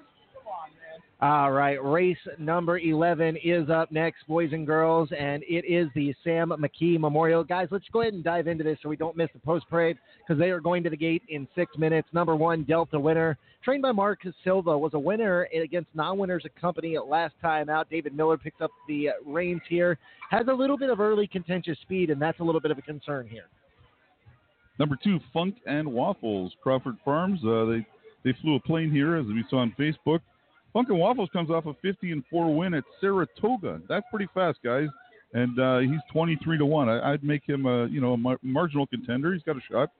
Number 3, All Bets Off. And guys, if you remember his last start in the Billy Houghton Memorial on Meadowlands Pace Night, Garnett, you were here that night, I believe, and you remember it. He got locked in, had a ton of horse turning for home, and I really think that today is his day. Look, he's only 7-1. I'm okay with that. Good for you, man. You got a good looking ticket there. The 4, Rock and Ron, hasn't won since the Kamla Classic where he was dominant, but he's got all kinds of speed. You know he's going to be up on or near the pace. I think he's a threat, and he's 8-1. Number 5 is Sicily. It's going to be hard-pressed to find Sicily in this race, but I'll tell you what, this is a speedy horse if I haven't seen one for trader Christopher Coate. And I'll tell you, Garnett, that Sicily and Vic Kirby could be what controls this race in pace scenario. I'm not so sure. I think there's going to be others that are. I think he'll be forced to take a seat behind someone like Rock and Ron or maybe Filibuster Hanover. But the 6 is Western Joe. Western Joe comes off a race here at the Meadowlands where he was leading at the quarter in 25-4, took some cover and closed in 26-3. That's one of my favorite angles when betting horses is to see horses that have high early speed and high late speed and win a race. And yet, other people are onto that too. He's only 4-1 here. Number 7, Filibuster Hanover, owned by Burke Racing Stable, Scala, James E. Silva Stable, and Weaver Versemi, Ron Burke, the trainer Yannick Gingras is in the sulky.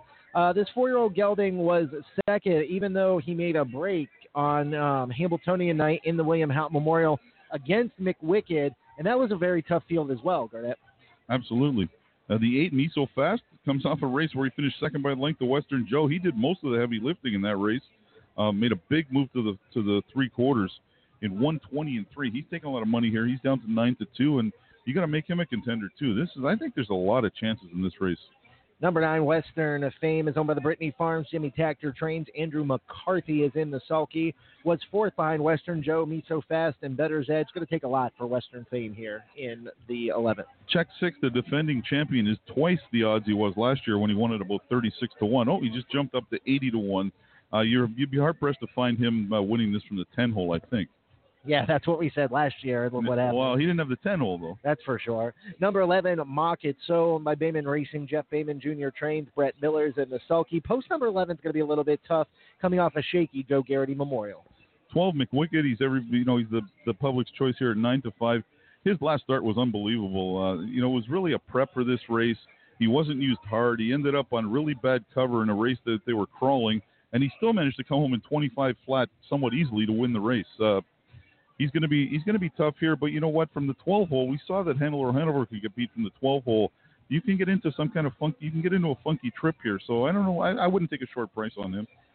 All right. Well, that is the field for the Sam McKee Memorial. Before they go to the gate, we got a couple of more minutes. We're going to take a quick timeout.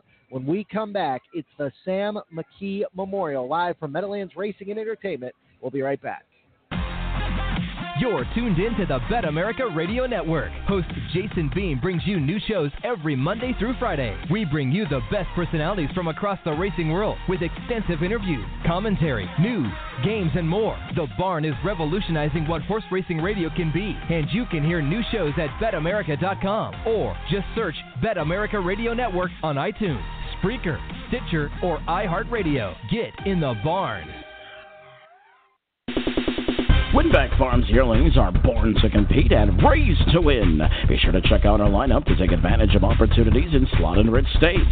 Our yearlings are eligible in Delaware, New Jersey, New York, Ohio, Ontario, and Pennsylvania. Our 2018 sales schedule kicks off in Goshen on September 9th, followed by Lexington October 2nd through the 6th, London October 13th to the 14th, Harrisburg November 5th to the 7th, and the Harrisburg Mix Sale on November 8th. For more information, visit winbackfarm.com. That's winbackfarm.com. And we're back on Post Time with Mike and Mike, presented by Bet America. Mike Bozich along with Mike Carter, and we are getting set for the Sam McKee Memorial. The countdown clock is just about expired. This one is going at 1 1/8, formerly the U.S. Pacing Championship, going for a purse of $260,000. Once again, this is 1 1/8. Number 11, Market So, and 12, McWicked will start from the second tier. 6-5 right now on the second tier, starting 12, McWicked. 7-2 right now on number 6, Western Joe. As the field makes its way towards the starting point, it is the Sam McKee Memorial. Right here from the Meadowlands. Here they come.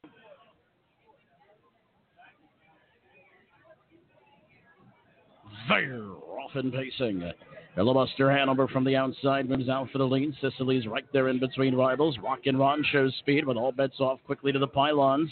He's so fast, floats out of this 3 wide at the present. Funkin' Waffles caught him between horses wide of Delta Winner. They race around the first turn, and moving out at about the 3 path there is McWicked. He's going to end up third over as there's heavy traffic in the back. Towards the inside moving up is Market So. That one is 5th on the rail, actually 6th on the rail, 8th overall, and trapped in as they make their way past that opening quarter. It's Filibuster Hanover in front by a length, 26-1 for that quarter. Rushing move coming from All Bets Off now. Here comes the veteran, the 7-year-old. Haley's on his way. He's going to clear Filibuster Hanover as they start up the back stretch. He's so fast with cover move up as Bets Off completes the clearing move. Western Joe's at the inside 4th. Rolling up on the outside now. Funkin' Waffles moves up into 5th. McWicked through that second tier has worked out a 3rd over journey, but is slightly gapped off cover, about 6 lengths off the lead. Rockin' Ron and Louis Philippe Bois pinned to his inside as they make their way past the half.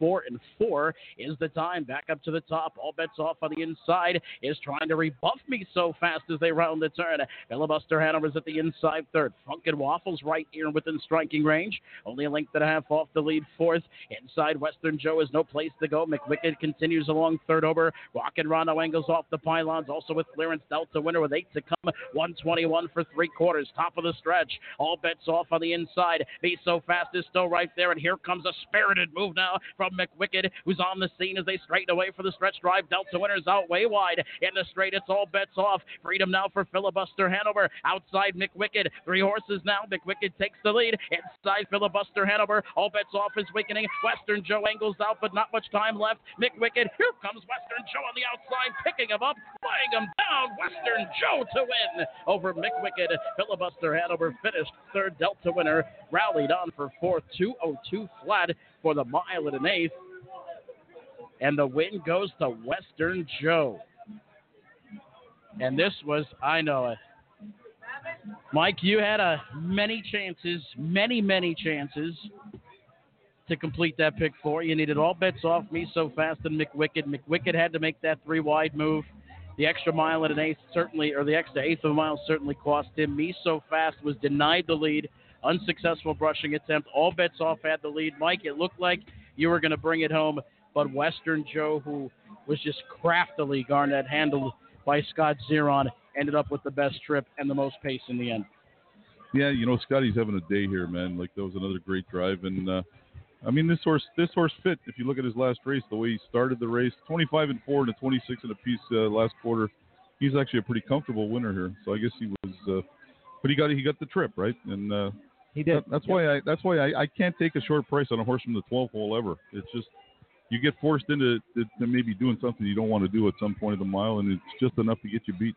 Listen, again, at the top of the stretch, I tell you, I really thought I had a big chance turning for home. And, post 12 is just, it's a tough place to come from. And, nothing taken away from the winner of the Sam McKee Memorial here. I think that the six Western Joe deservedly so wins the race and looked very sharp with Scotty Z in the bike. Certainly did. I think he just got the trip. It's a lot of times these races just come down to who's got the most pace in the end. There was a lot of moving parts in this race. There was a lot of traffic in the backfield, horses trying to get position that couldn't. Western Joe was able to get position, able to save ground, clearance towards the end, and you had some tired horses up there with McWicked already making his move. And, Filibuster Hanover, even to an extent, was used quite a bit, then was back to the pocket, but he just simply got out closed. Dealt legs towards the end, but All Bets Off and Me So Fast, Mike, really did the lion's share of that work. And I'll tell you what, that was a really good effort, I thought, for All Bets Off. And you have to wonder if he could add the trip that Western Joe did, maybe it might have been a different result. Yeah, I got to agree with you there. A little disappointed, but hey, you know what? That's all right. We're going to go back to Jess Scott. She's standing by with driver Tim Tetrick, who will drive Crystal Fashion in this year's Hambletonian. Jessica? Thanks, Mike. I'm here with Tim Tetrick, who will drive Crystal Fashion in the Hambletonian. Tim, talk to us a little bit about what was going through your head coming off the turn. That horse has really surged home. Yeah, he's been racing really well off the pace like that and charging home. And today there was plenty of speed to follow, so we just we sat back and he chased down that tough mare that was on the lead. Now, what do you kind of look forward to going into the final? Same scenario. Hopefully, it's plenty enough pace for me to chase, and I can get a good trip. My horse is a closer, or he likes to track and chase and get him late. So hopefully, I can work out a good trip. All right. Well, thank you and good luck. Thank you very much. Back to you, Mike. Yep. All right, Jessica Otten in the back paddock, guys. Race number 12 is the first of two big events being carried on CBS Sportsnet, by the way. So if you can't, if you're listening to the show and you want to catch some of the action there as well, CBS Sports Network carrying the 2018 Hambletonian. And listen, I wish I was these guys. I wish I was their crew, man. Look, they got a beer in their hand. Well, that's not all they have. Well, I'll tell you what, it must be a nice French broadcast over there. They're doing a fantastic job. By the way, we've got our second winner of the Foiled Again autographed program from Harris, Philadelphia, when Foiled Again got his 100th win. And once again, you obviously have to be listening. And if your name is called, get a hold of us any way you can. Message us on Facebook, message us on Twitter if that's the case, or send us an email via our website at posttimewithmikeandmike.com. That winner is Derek Lucci, Leuce. Again, Derek Lucci, congratulations. You've won a Foiled Again autograph program from when he got his 100th win at Harris, Philadelphia.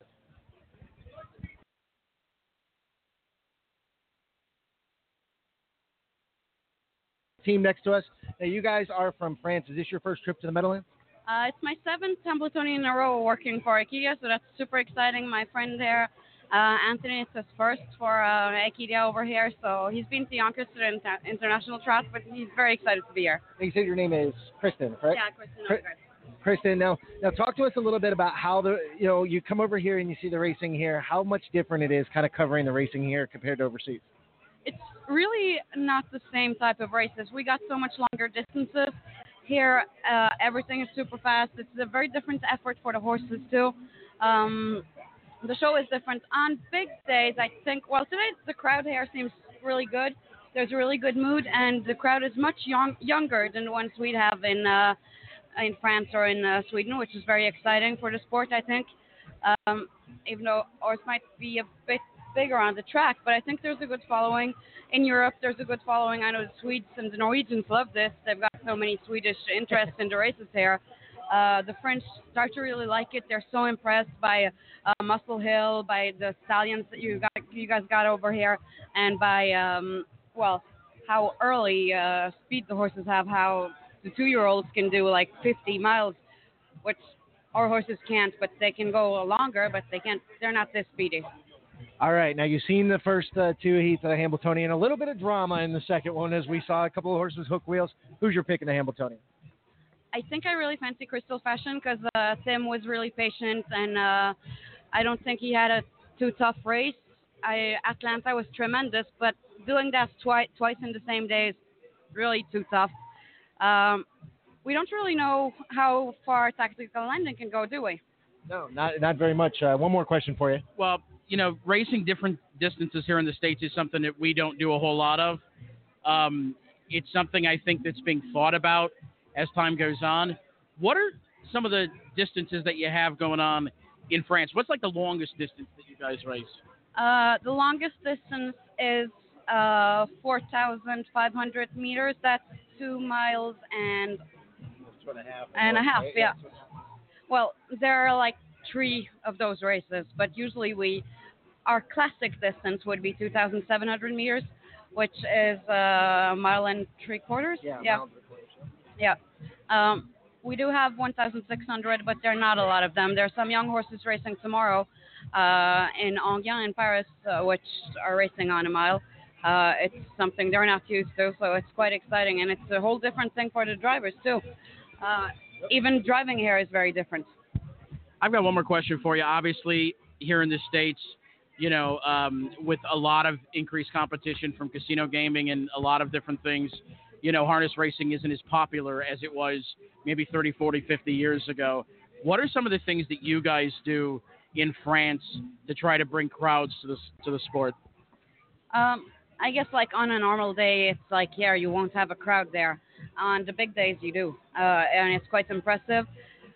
Our crowd is aging a lot. It's getting difficult to attract young people. We try to have a lot of other stuff going on, like you have here on the big days, concerts, some kind of celebrities coming, and music and things like that. And we weren't the best at putting a bit of theater in the races, like music and suspense, but that's something that's progressing a lot. They're trying to be more and more present on TV. We were at one point, and they lost a lot of big contracts with the big TV channels, but we have Equidia, where the 2 of us works, that is only harness racing and thoroughbred racing whole day, every day. But it's a channel you have to pay for, obviously, so it's important for us to be on mainstream TV and also to attract a lot of people to our channel and to the races, because I think you have to go to the races in order to want to sit down at your home and watch races. All right. Well, listen, thanks so much for taking time out of your busy day. I know you guys are working hard over there. Will we see you guys at Yonkers tomorrow? Yeah, absolutely. With the French horses that they brought over, it's looking very excited. I'm actually surprised.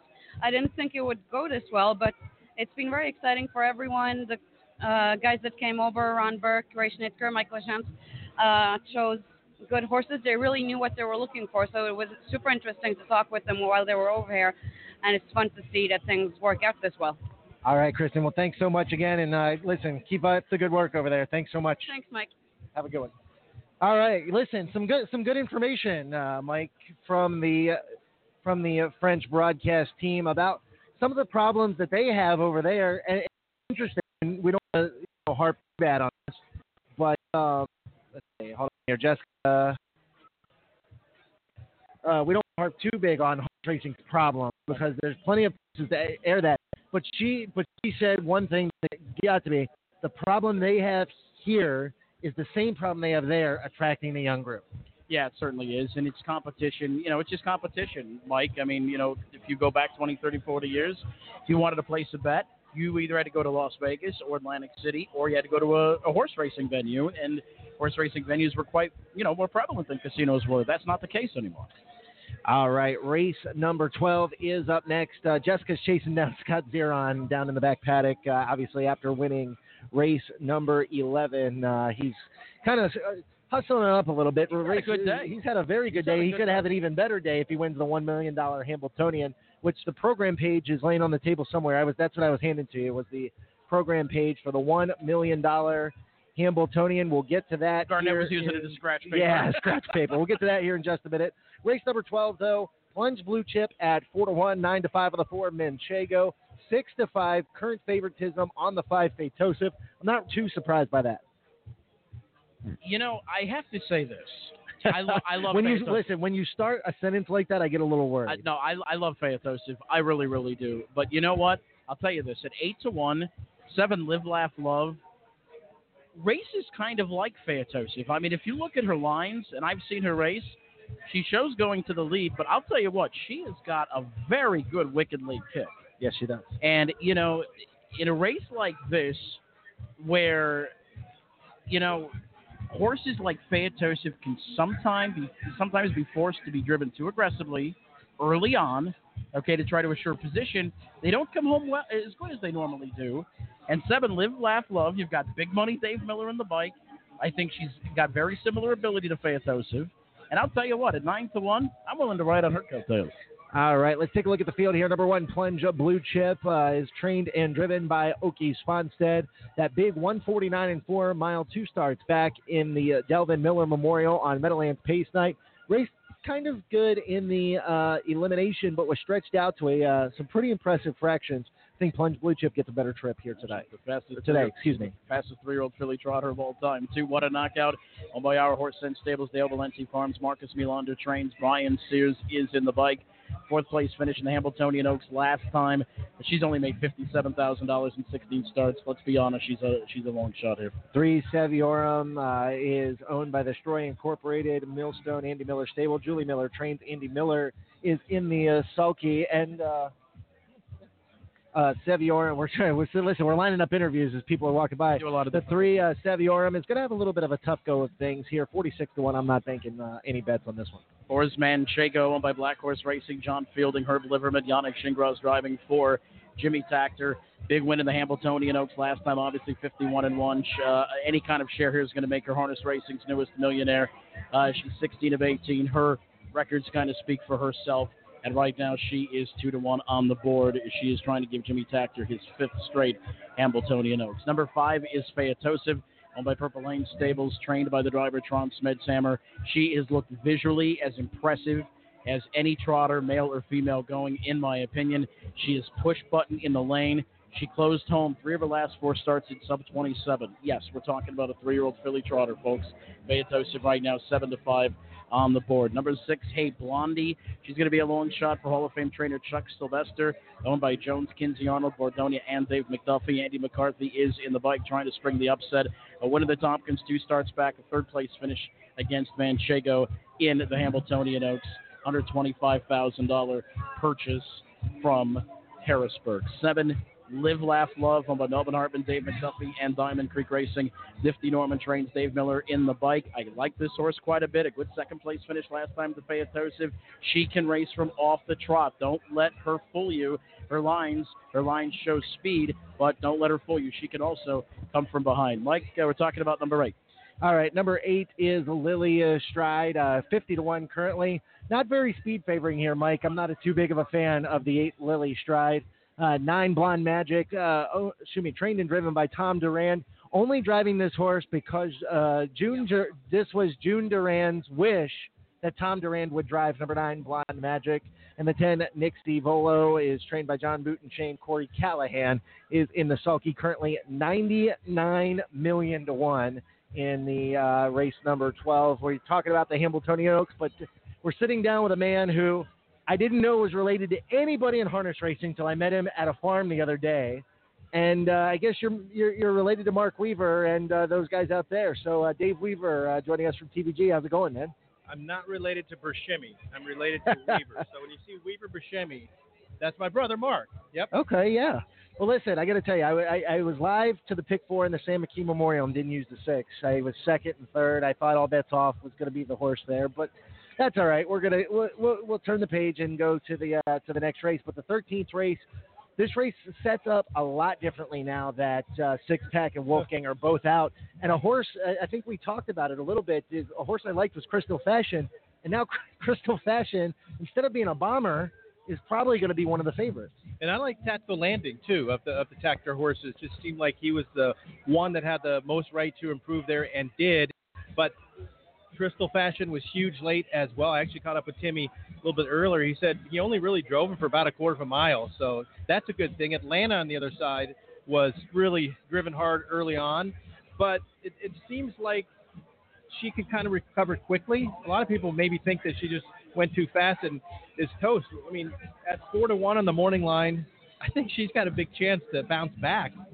Question here is, let's see, because I didn't even look at this yet. Who did Dave Brower make the favorite? Crystal Fashion. So, it's tough in a race like this where you thought that you were going to get a value on a horse.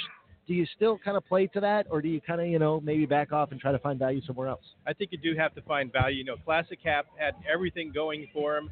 Tron said the horse looked to be ready to go, and when he popped the plugs, was just absolutely empty. But he was going pretty strong for 3/4 of a mile. He's an interesting horse, maybe to sneak somewhere underneath. Hat-Trick Habit was one of my long shots to begin the day. He got in for Scott DiDomenico. He's one that I would consider to throw into the Superfecta as well.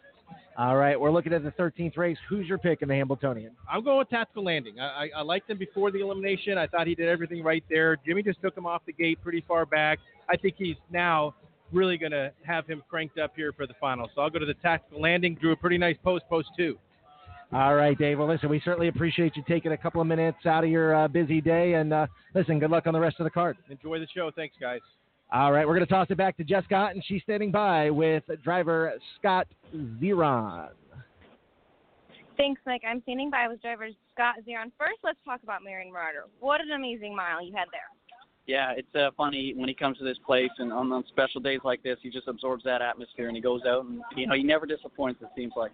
All right, next let's talk about Western Joe. You kind of got shoved a little bit in the mile. Turning for home, you kind of shook loose a little bit. Tell us about the trip you had there. It actually worked out great. I mean, he's the type of horse to just position and just hope things work out from there, and things have in the past with that horse, and he seems to run out down the stretch, and I was able to just let him go out 4 or 5 wide, and it just felt like the second I moved him, even though people might not have known, I knew he was going to win. He had so much pace. Now, let's talk about Atlanta. Thoughts on her going into the final? Do you have kind of a little bit of a strategy or anything going into that? I don't. I want to go look at the proof right now and look to see how the other horses are positioned in the race. She's very versatile. She could do anything. I'm going to try to not go 53, 121 with her. And I think if she's a champion, she'll bounce back. And, it's a lot to ask out of a filly that I just hit the bottom of the tank there, and I got to say go do it again. So hopefully I can trip her out, and it'll all work out in the end. All right, well, good luck, and thank you for your time. Thank you. Back to you, Mike.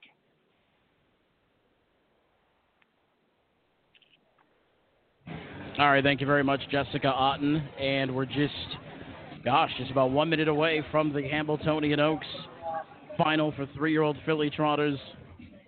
And once again, a look at the odds board, 3-2 right now on number 5, Featosim, 6-5 on 4, Manchego, 7-2 on number 1, Plunge Blue Chip. This is going to be obviously a very, very interesting event. The countdown clock is under 20 seconds. And it is post time for the $500,000 Hambletonian Oaks final, the premier race for 3-year-old filly trotters. A field of 10, and they are lined up behind the Mola Fountain starting vehicle as the countdown clock has expired. A field of 10, all set, and here they come.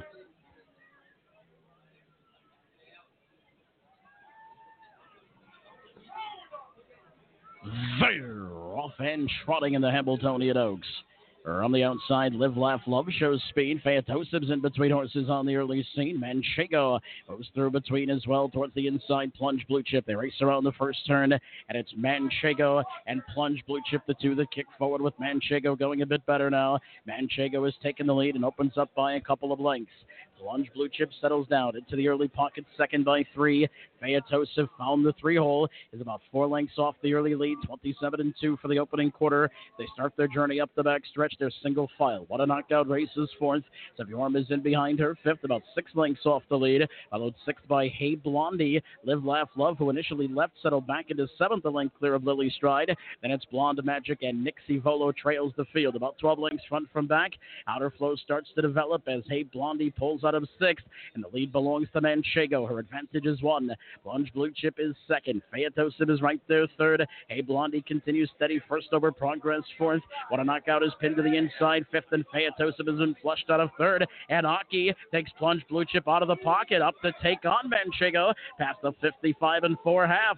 Midway around the final turn, Manchego on the inside. Plunge Blue Chip is pressing the issue. Featosa finds cover 3rd. What a knockout, has room at the end to save ground, but she is fading. Hey Blondie takes up 3rd over position. Live, Laugh, Love is tipped out wide, but she's got a lot of work to do. 8 lengths worth as they straighten away. 3/4, 123-2. Manchego digs down. Plunge Blue Chip's a length behind now. Outside, Featosa is 3rd. Still 3 lengths to come. Then stretch Featosa. Gingras trying to keep her mind on manners. Featosa is kicking on now, but is it too late in the Oaks? Manchego, time's running out on Featosa. Time is out. Manchego wins! And a big thumbs up from Yannick Gingras. They cross the line. Featosa finished 2nd. Plunge Blue Chip was 3rd. 150 flat for Manchego.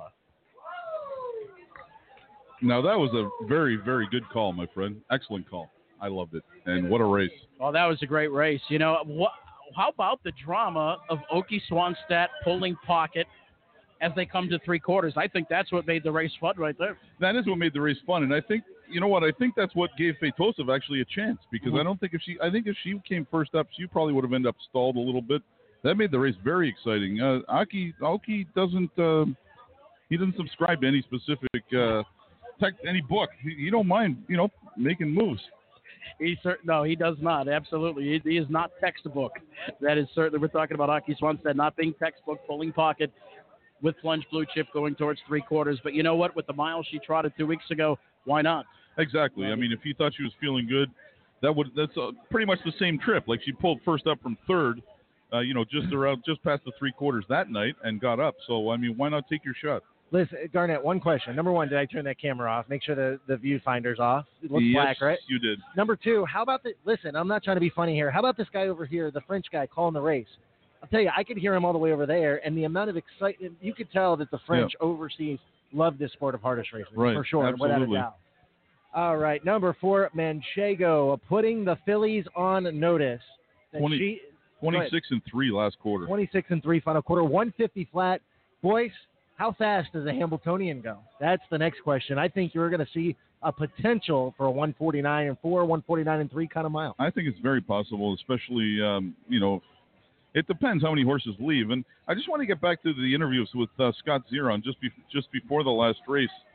I don't know if there's a little bit of cat and mouse going on here, but he's talking about tripping out Atlanta. I don't think there's any tripping out of Atlanta coming. I think, if you watch the eliminations, there's even less early speed signed on to the final than there was in the elimination. So why would Atlanta be looking to trip out now? I think you want to make the front and try and make your own trip by taking a bit of a breather this time, but I don't think she's tripping out at all. I think she's going to the front. Garnett is somebody that puts quite a bit through the windows. You obviously watch and have seen a lot of driver and trainer interviews during the course of your day, both before and after the race. Has any one of those interviews ever affected your wagering seriously? No, I almost never, unless they can tell me something about an equipment change coming up, possibly.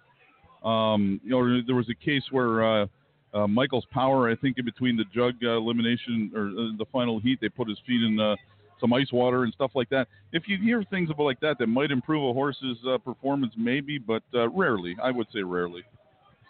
All right, so Manchego is headed to the winner's circle. Jimmy Takter, what is this, about 13,000 straight Hambletonian Oaks? We read the DRF article. Everybody's read the DRF article about him. This could be perhaps his last Hambletonian, his last Hambletonian Oaks, cutting back. And this is something that he's been saying for quite a few years. As a matter of fact, a couple of years ago, his health was not very good. Right. And he actually did cut back for just like what appeared to be a second, and then he was right back. Do you think Jimmy Thacker moves on? Do you think he goes on, or do you think that he's going to have second thoughts and he's going to stay in the game like he is now? Or does he just cut back a little? It's hard to say. I mean, what happens if he brings Lazarus out and paces a 45 and change mile at the Red Mile, and that horse is scheduled to come back for another year? I mean, it's hard to say. I mean, I don't know how you could how a guy could go out like this. He's winning everything here today. Him and his brother and Gingras, all the usual suspects. So I don't know. I mean, it depends. I guess it all depends on his own outlook. I don't think we could even guess at that. But for me, it would be a little bit tough. How you doing, buddy? How you doing? All right, 440, the winning mutual, 240, 210. Second, number 5, Phaetos of 240, 210. Plunge Blue Chip finished third, 240, $8.20. The winning exacta. The trifecta returns $15.80. I don't think there's any surprises there in the wagering. I mean, as far as the payoffs, and this race kind of was according to Hoyle. Yeah, I mean, I think anybody that bet a try would have had those 3 horses in some order. I bet a super. I didn't have Hey Blondie in the 4 slot. I had the 2, 7, and 8. So I actually didn't get anything there. All right. Well, up next is the Hambletonian, and it is the 93rd edition exacta trifecta. What other wagering options? We got 10-cent supers, 50-cent late pick 4. Have you had a chance to kind of look at this late pick 4? I have not. It starts here? Yeah, we got a 50-cent late pick 4 starting. I haven't had a chance to look at it. I'm too busy trying to do a couple things at the same time here, but that doesn't mean I won't have a look at it in the next few minutes. All right. Well, listen, when you get to look, we'll give you a few minutes to look at it. When you do, don't keep us in the dark, will you? Let us know what you think. Absolutely. All right. So there is the blanket presentation right now in the Hambletonian, or in the winner's circle. The Hambletonian Oaks winner, Manchego. She showed up for the big dance, owned by Black Horse Racing, John Fielding, Herb Liverman, Brittany Farms. Of course, Art Zubrod. I mean, a great story. There is, he gets the Hambletonian Oaks trophy. Phaetosive just kicked in a little bit too late. She finished second. Plunge Blue Chip was third. Hey Blondie finished fourth. 4-5-1-6 in the Hambletonian Oaks. The Hambletonian is coming up next, and it's going to be quite a few minutes to post, so we will have a lot of time to kind of take a look at that. All right, let's see where we're at here. I'm at the controls, so anything could happen. We're going to take a quick timeout. When we come back, we'll have more on Post Time with Mike and Mike, presented by Bet America. Winback Farms yearlings are born to compete and raised to win. Be sure to check out our lineup to take advantage of opportunities in slot-and-rich states.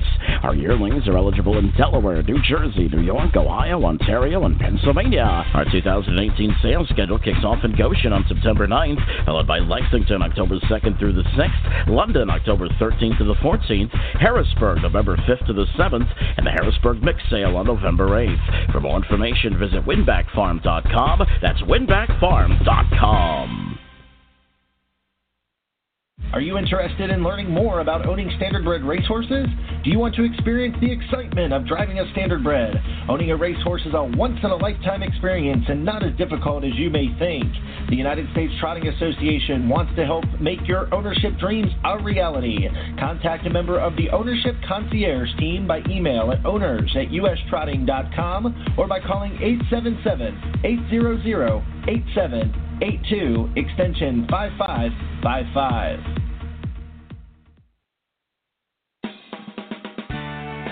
The Standardbred Pleasure Horse Organization of New Jersey is proud to present the National Standardbred Horse Show, coming up on August 10th, 11th, and 12th at the Horse Park in Allentown, New Jersey. It's fun for the whole family. The fun starts on Friday, August 10th at 6:30 with games and fun divisions featuring the Sam McKee Memorial Barrel Race. Then on Saturday, August 11th, it's Western, in-hand showmanship, driving, roadster, and gated divisions. And on Sunday, August 12th, dressage, English equitation, jumping, hunters fresh off the track, warhorse, and the Pacing for the Cure 2 gated pleasure class. This year's show is in memory of the late, great Sam McKee. For more information, visit us at sphonj.org. That's sphonj.org. It's the National Standardbred Horse Show, August 10th, 11th, and 12th at the Horse Park in Allentown, New Jersey. Be there!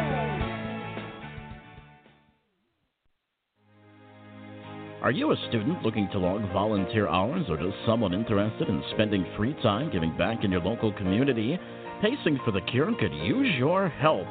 We need volunteers at local events to help with fundraising and to assist with the annual dinner party planning activities.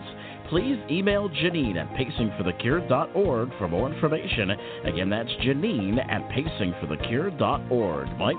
Pacing for the Cure annual sponsorship opportunities are available on the pacingforthecure.org website under the donor tab. Choose your sponsorship level or customize your own sponsorship package. This is a great time to reserve a table sponsorship at the annual Pacing for the Cure fundraising dinner party in Harrisburg, Pennsylvania in November. As always, there will be great food, entertainment, and prizes at the annual event. Visit pacingforthecure.org.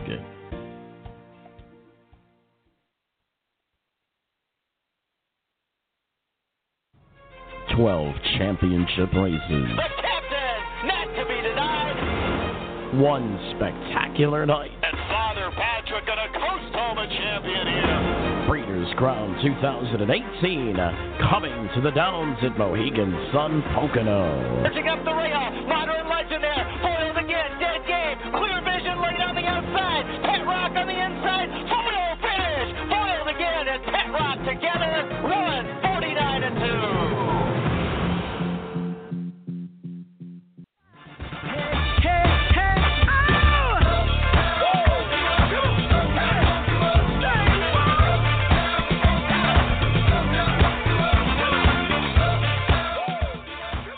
All right, we're back on Post Time with Mike and Mike, presented by Bet America. Mike Bozich along with Mike Carter. The Hambletonian Oaks is in the books. Classic, or rather, Manchego takes care of business. The Dime Super, as expected, not much, considering what finished 4.516. It returns $4.39. So you have 4.516. Your Exacta returns $8.20. Your Trifecta $15.80, $58.60, and then that's the Survivor. That pick, they call it a pick. They call it a pick 8. Well, okay. Well, yeah. It paid $18,000. Do you play that at all? I have. I don't play it rarely, but maybe I should be playing it. $18,422.90. You only need 6 of them. Look, 5, 8, 3, 6, 7, 12. And you only needed 6. Okay. Wow. All right. Hambletonian time. It's time probably in about, I don't know, probably in about 15, 20 minutes, I think. I got to guess that because they go off the air on CBS at 5:30, and I've thrown post times before, as you know, so my guess is that the race is going to go off somewhere in the ballpark of 5:20, maybe 5:15, 5:20. Now, what do you now? Okay, now for those people that don't know, you're double dipping. You're doing triple dipping. Yeah, you're taking care of social media. You're doing harness racing fan zone stuff. Obviously, you're doing broadcasting your post time with Mike and Mike. What's the game plan for you for the Hambletonian here? Shooting? Or are you going to go downstairs? No, I'm shooting from up here. We're going to just continue to do. That's the one great thing about the USTA. They've allowed me to continue to do the show. And so we learned on Meadowlands Pace Night how good that camera was. And so what I'm doing is I'm shooting the panoramic cam like you would see at a racetrack, while Rich is shooting the stretch drive. So we don't have to wait for the Meadowlands feed. We can just kind of, use our own stuff. Now, where and then what you guys do is like after today or tomorrow, whenever you guys will edit, you'll put this stuff down kind of, and then it'll appear in promotional videos released like throughout the week in the upcoming weeks via Fan Zone. It'll be out tonight. Oh, wow. Okay. Yeah, this Hambletonian video will be out tonight. We're going to go back to the hotel and work for a little while and, do our thing. So once again, does this mean you're getting out of buying dinner? I am getting out of buying dinner. Unbelievable. I lost that on a $1,400 pick 4. I ain't buying nobody nothing. Oh boy. Garnett said he was buying lobster, though. Check the Gabe. Yeah. Check the Gabe. Hashtag check the Gabe. Check the Gabe. That's the most popular hashtag. That's what's trending. But all right. Well, we're coming up on Hambletonian. It was a very interesting sequence of eliminations, including the second one, and what we do have is Atlanta. Crystal Fashion beat Atlanta narrowly in the elimination, and here's the big thing, Mike. Atlanta went out, set some forward fractions, but was obviously tired in the end. You're asking if Philly to go to the second heat. She is getting bet here 2-1. That, in my opinion, just from a visual point of view, that's a red flag to me. Yeah, I can agree with that, and I think Garnett can agree with me with what I'm about to say. The bet right now, if the race was to go off right now, the bet is Tactical Landing. 4-1, a bet on Tactical Landing, who, like Gabe said earlier, if you're wagering purposes wise. I absolutely don't agree at all. Okay. I didn't like the filly much, but the filly blew my mind in the elimination. I think she was without a doubt the most impressive horse, win, lose, or draw. I'm not buying this we're going to trip her out nonsense at all that they're saying. I think what they're going to do is go to the front. She's the only speed left. Who's going to push this horse early that's left in this field? Nobody. So my thing is, I think she's going to get a 55 half, and I don't think she. At 2-1, I'm prepared to go bet every cent I have in my pocket on this filly right now. That's some strong words. And listen, 2-1's not a bad deal. Listen, we said earlier that she's gonna, she may be value, she may not be. I think everybody saw what we saw earlier and how good she was, and I think we all can agree that she was fantastic in her elimination. I just think she needs a little bit of a breather, and they know that now. And honestly, I don't. Hold on. I think she's a. And if you watched our videos from the USTA this week, and Mike, I know you did, Ernie Hendry from Atlanta said she comes back in 5 minutes. I think the winner comes from the first elimination. I wasn't impressed by anybody in that bumper car thing, the second one, not even the winner. I think it's either the filly or Crystal Fashion chases her down again somehow. I might box those two and put a bet on the filly, but I don't really like anything from that second elimination. Maybe Alarm Detector. What price is he? What number is he? He's 4, and he's 4-1, and that's a little too low for me. It's too low for me, but I can see him. I can definitely see him winning the race. Yeah, and obviously the situation we probably should check the exacta payoffs too. Right. A lot of times the exacta payoffs don't actually reflect the odds. Right. All the money goes in the win pool at the end. We do have another winner for a Harrah's Philadelphia program. Not any Harrah's Philadelphia program, but the one that foiled again got his 100th win, and it's autographed by Yannick Gingras. And we've got another winner. And once again, if your name is called, message us. Do whatever you got to do to get a hold of us. Get us online, Post Time with Mike and Mike on our website. You can message us on Twitter or Facebook, and you got to do so by the time that we go off the air. And the winner is Chrissy Reichenberger. Chrissy Reichenberger is the winner. So once again, make sure that you to collect what is going to be a collector's item. All right, we are going to take one quick final timeout before the Hamble. This is the last break we're going to take.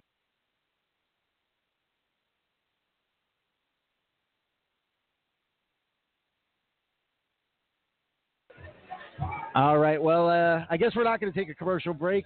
We got off the air there for just a second. Let's take a look at the field for race number 13. It is the 93rd Hambletonian Final, $1 million on the line. And number one is Classy Chap. Classy Chap was fifth in the highly contested finish of the second elimination in race number 9. Had the lead, though. I think Trond had the right idea. Classy Chap could potentially strike here, but 46-1. I'm not really sure if that's the way to go. Number 2 is Tactical Landing. Tactical Landing, I don't know. I thought this horse was a little bit opportunistic.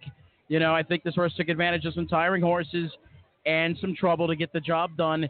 Moves inside to post 2. The question is did he put it all together? He is the second highest horse to ever be purchased at a sale, $800,000, and it's time to live up to that hype tonight. The $100,000 Harrisburg purchase, number 3, Crystal Fashion. This was my selection.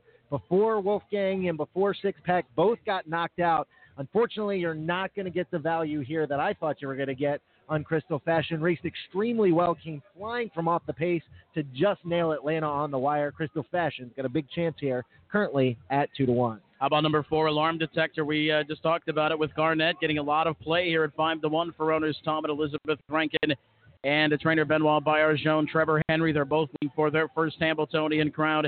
This horse made a lot of ground. Fitness was the subject of inquiry, closed well to be fourth.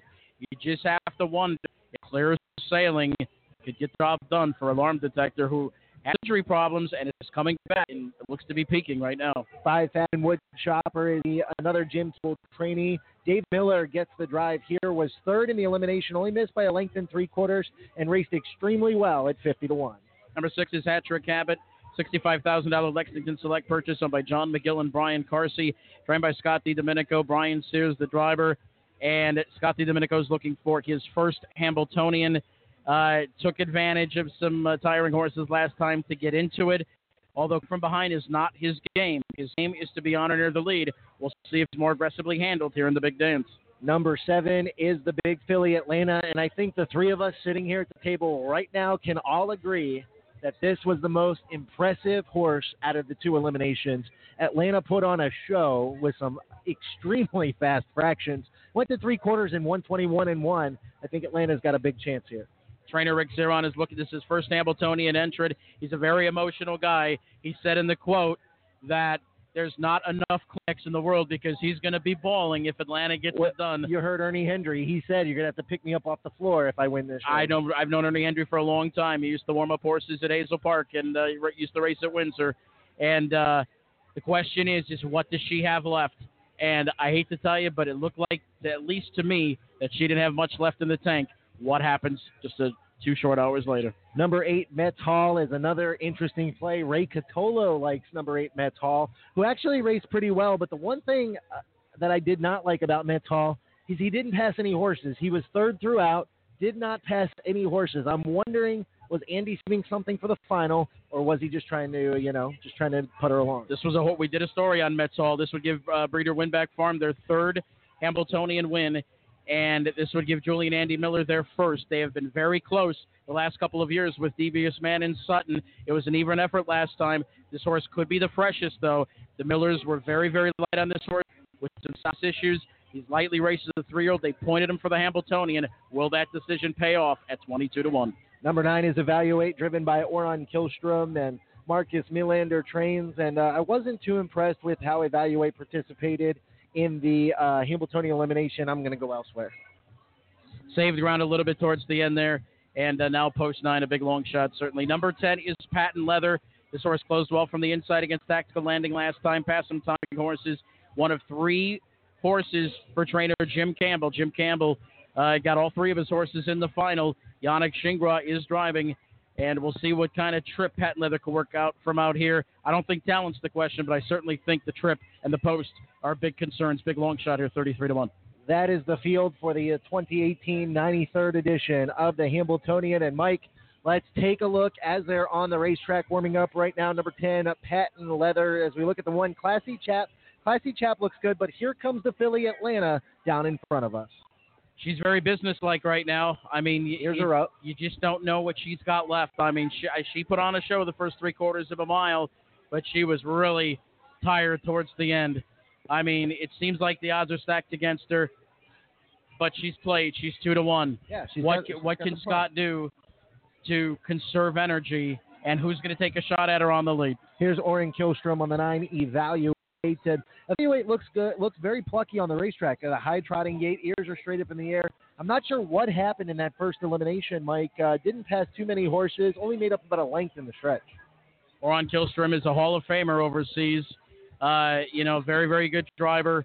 Once again, the punch is really going to hurt. Like you said, looks a little choppy on the racetrack. A big long shot, no doubt. All right, we're looking at number 6, Hat Trick Habit on the television screen. Hat Trick Habit, Mike, is warming up pretty well. I'm interested to see what he looks like. Here he comes around the first turn here, and they've got him geared up. Well, Hat Trick Habit's game is speed. He was not used last time early on, and he was barely able to get into the final, but that was the Atlanta Speed Show. I think Hat-Trick Habit's going to be one that's going to press the issue. Trainer Scott DiDomenico wants his first Hambletonian. Number 4, Alarm Detector, looks very good on the racetrack right now. And I'll tell you what, Trevor Henry, how big would this be for him, his first Hambletonian win for trainer Benoit Bélanger? You know, Trevor Henry, as I was talking to Garnett about, Mike, has been long considered as king of the B-tracks in Ontario. I think that he would shed that mystique if he wins it here for trainer Benoit Bélanger. I thought it was a visually impressive effort. Made a break at the start. Looked like it cost him all chance. He roared back to finish 4th, and he's getting a lot of play on the board. He is getting a lot of play. I'm really kind of surprised at 5-1. I halfway expected him to be closer to the 12-1 morning line that Dave Brower. And the morning line is a thankless job. Let's just be honest here. Morning line is a very thankless job, and you know, I really think that Alarm Detector's got a chance here. But Mike, I'm going to stick with who I like, and that's Crystal Fashion, I believe. I think Crystal Fashion is the play here. 9-5 is definitely not what I thought we would have gotten Crystal Fashion because of the way everything else played out. If Six Pack is in this field or Wolfgang is in this field, then I think, you know, maybe I get the value back that I so desperately wanted from the first race. But looks like I missed my chance again. This would be the first Hambletonian winner for Cantab Hall. And as great of a sire as Cantab Hall is, that's kind of tough to believe. But it would be the first Hambletonian winner for sire Cantab Hall. You know, what a great year for Joel Siegel. I mean, he was just inducted into the Hall of Fame. We had Jim Campbell on this show a couple of weeks ago. You know, very upfront, very, very good interview. Yep. Talked very highly about Crystal Fashion, says he continues to get better and better. You know, $100,000 purchase, I thought was the most visually impressive next to Atlanta. You know, you might want to just box them to it and exact again. I'm sure that wouldn't be a bad thing. $573,000 in the bank. I think Crystal Fashion's got a huge chance. 9-5. I think he deserves that favoritism. Oh, for sure. Definitely for sure. Garnett, you took off from the table for a little bit. Who is your play in the Hambletonian? I went to bet the filly. I think I'm going to get this 2-1, 5-2 price. I'm not buying it that they're looking to trip her out. They may float her out and then make a move on the backside, but I think she's going to be in the lead most of the way. And, you know, if just a little bit of a breather would have been all she needed to win that first elimination. Or who knows, maybe she carves the same fraction as it keeps going this time. But I think she's the one to beat, and you're getting $7. I'll take it. All right, guys. Well, I'll tell you what a field, guys. What a field this is. This could be one of the best Hambletonians ever, and it could be taken down by the filly, Atlanta. If we look at the horses in double digits, extreme double digits, Classic Trap 65-1, Fashion Woodchopper 40-1, Hat-Trick Habit 41-1, in the outside 3. Do you see anybody in extreme double digits that maybe we could play just from a gambling point of view here, Mike? Not really. I mean, it's really tough to tell that. I would be playing Alarm Detector. I think Garnett would agree with me here. I'd be playing Alarm Detector if we got a better price on him. Yeah, 6-1. I mean, it was impressive, the effort, I thought, because he broke and came back. But you know what? There were a lot of tired horses in that race. Right. You had the incident. I don't know. I mean, Alarm Detector may have been a beneficiary, too, of a lot of that. But, you know, on the other side of the token, he is getting bet, and he does look very good on the racetrack. I completely agree with that statement. Yeah. You know, So Garnett, before they go to the gate, I just realized I never hit the submit button on my pick 4 on my computer. Oh, man. If you imagine if all bets off kept going. Oh, my God. That computer would be in the infield. Yeah, for sure. So I'm going to play the superfecta here. We're going to play 2-3-6-7 with 2-3-6-7, 2-3-6-7 with all. Oh, excuse me. I'm going to put Alarm Detector somewhere in there. I just realized that I missed him. But they're going to the gate, Mike. Good with the call. All right, thank you very much, guys. It's 15 seconds remaining in Hambletonian 93. Start of a 50-cent late pick 4. This is it, the big dance.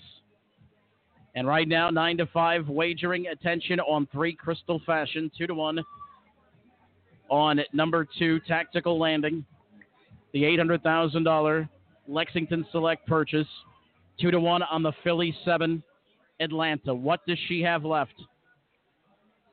After her tiring second-place finish, albeit impressive, in the elimination. Here we go. Hambletonian 93 from the Meadowlands Racing and Entertainment Here they come.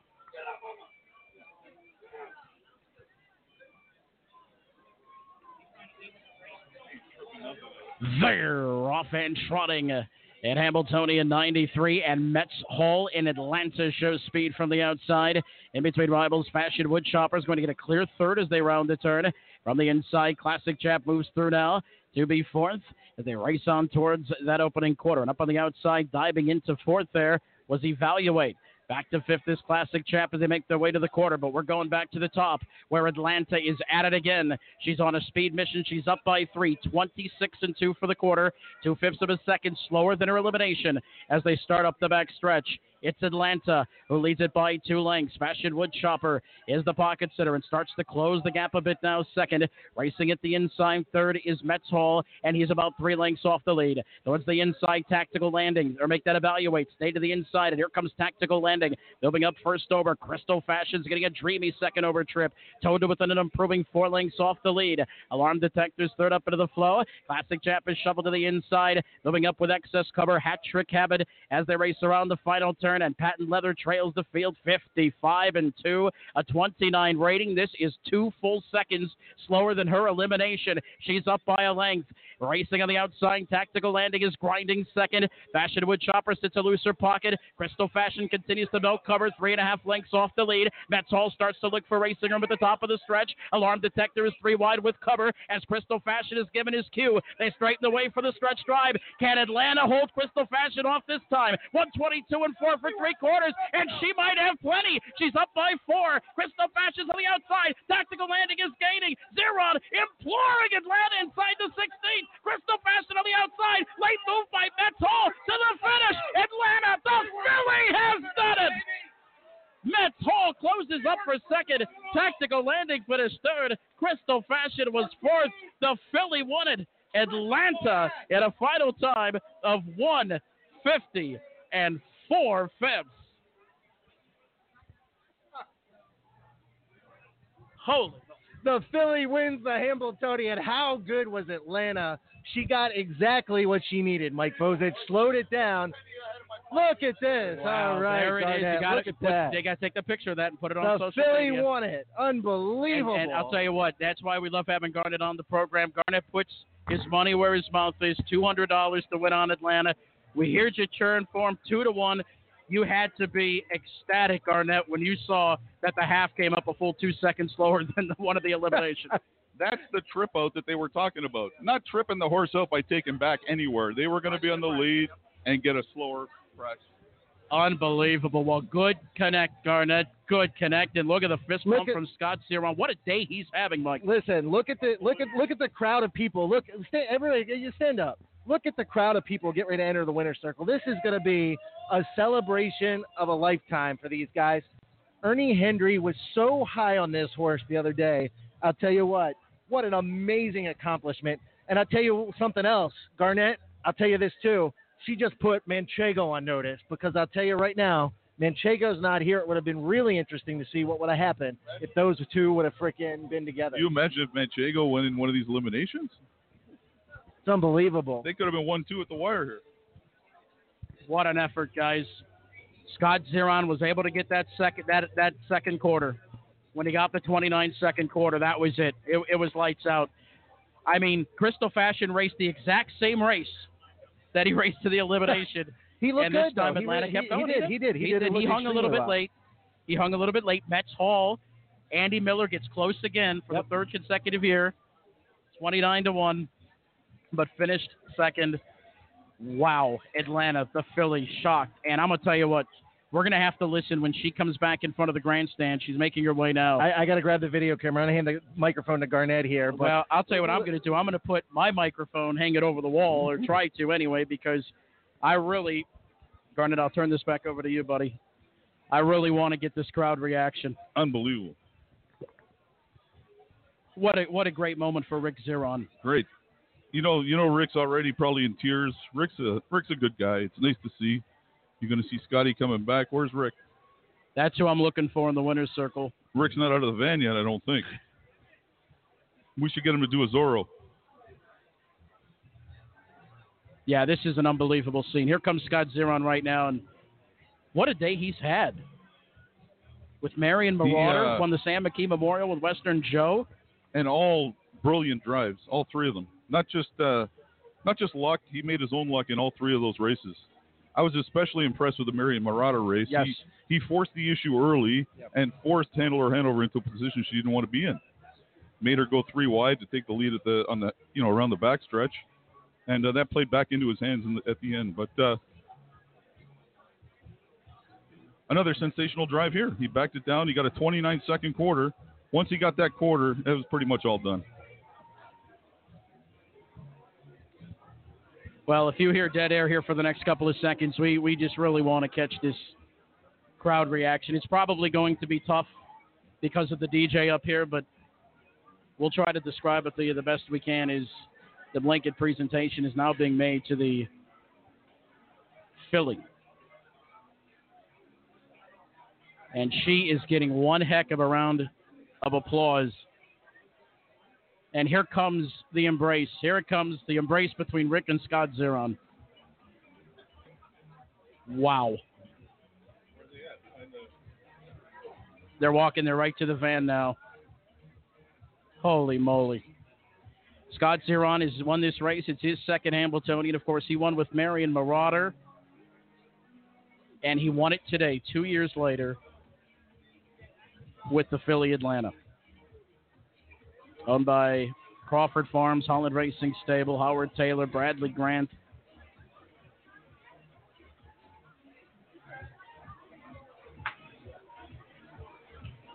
And everybody just, one of the good guys. Both Rick and Scott Zeron, just great guys. Yep. We've had Scott on this show probably a million times. Rick, we just had on last week. Tremendous, tremendous interview. Yeah, Rick and Scotty are always been very personable. Knowing from what I know of at home, people come up to talk to them. They always stop. And, Scotty, when he raced up there before he left, but Rick's always very personable, good guy. Easy guys to root for real. You got 640 on the win end. You're happy with that mutual? I'm very happy because I'm now ahead for the day, and I would have been down several, let's say, more than the 200 that's on that ticket, probably about another 2. So we're good. Hashtag check. Is it still hashtag check the game? Could be hashtag check to me now. Okay. Well, the day's not over yet. Look at Carter. He's already salivating, thinking about something to eat. Well, the Winner's Circle festivities continue. Rick Zeron, Scott Zeron. This is going to be a celebration, Garnett, that's going to go well into the wee hours of the morning. I would venture to say, and rightfully so. No doubt. The whole drama coming into this thing. How relieved do you think the judges are? They got a clean race out of the deal in the final here. Extremely. But I think that thing was official before Atlanta hit the wire. From a handicapping point of view, though, and we discussed it, everything played into Atlanta's hands after the eliminations. There was nobody really to hang her out for very long, and I didn't really see anybody trying to maybe take over in the second quarter or whatever. That's why I loved her so much. I figured she's going to have the same clear lead, but going slower, and it's beautiful when a plan plays out exactly the way you hoped it would. Well, listen, we talked about it. You talked about it in the Breeders' Cup a few years ago when Zenyatta beat the boys. Girl power on display today. Absolutely. I tell you, she's put the boys on notice. Not only should Manchego watch out. Now, granted, she's obviously going to race through her 3-year-old season, but if she continues to mature through her 4-year-old season, not only does Manchego need to watch out, Ariana G needs to watch out, and Hannelore Hanover better watch her back. Not saying she's as good. We're not going to say that yet. Obviously, she's only 3. But if she continues to mature into the racehorse that she is right now, I'll tell you what, she could put the rest of them on notice too. Well, and I'm going to admit, coming into the races today, I was a bit of a doubter, but the elimination made me a believer. It's not always whether a horse wins or loses, but to me, that was by far the most impressive race that was run in the elimination. And for sure. You got to know they're not going 53 and 121 in the final. No. First of all, I don't think they're capable of it because they're a little bit tired. That played into her hands, as well as, really there wasn't hardly any early speed left in the thing. It was 6-pack out. That's a massive. If 6-pack drew in and he had a decent post, he's not going to let her have the lead for very long. Yeah. So, if 6-pack is in the race, I think it's a completely different race. The dynamics of the race definitely played into her hands, and I think $6 was a great price. If I didn't, I wouldn't have got off my chair and emptied my pockets. Well, I got to tell you something here, boys and girls. What an amazing performance by Atlanta. And again, I think we can all agree what an amazing filly she is. The one thing that everybody questioned coming into this final, or these two races today, was she good enough? That was the question. Was she good enough? She hadn't really beaten anybody. She beat Plunge Blue Chip a couple of times. Went that big 150 effort. But not only did she do it once today, she did it twice. What an impressive performance by this filly. And, she had everything going against her. Of course, she's the filly against the boys. But we knew going into it that there was going to be some fast fractions. Yeah, and, from a handicapping standpoint and maybe even from a scribe standpoint, things that people write about and stuff like that, I think this thing about a filly coming back, I think it's way overhyped. I think we just saw it. Are they that much weaker than males that they can't come back and race well? They're both coming back in the same amount of time. You know what I mean? I think a lot of that stuff's overhyped, and I think we just saw it here. I mean, this was a sensational performance, never really in doubt. I was just going to ask you guys, what do you think about the 3-year-old filly trotting group as a whole? I mean, Atlanta, Manchego, Feotosive, Plunge Blue Chip. I mean, can we say that if all 4 of those horses were in the Hambletonian, that they had a good chance to round out the exacta trifecta even? I think all 4 of them would have made the final for sure. Well, Garnett, you might disagree with me here, but I think the fillies in every division, the fillies outweigh the boys by a long shot. Marion Marauder was good today, don't get me wrong. But, you've got Hannelore. He was a product of a good trip, right. And a lot of, there was some racing luck that went into it. I don't think anybody disagrees that Hannelore is the best horse. Right. No. But we've got Hannelore, sure. We've got Ariana G, we got Manchego, we got Plunge Blue Chip. Right. Now you've got Atlanta. I think in all divisions that the fillies might be better than the boys right now. You might be right. All right. Well, listen, she becomes the third. 14. The third or the 14th. Wow. Listen. So she was the 14th.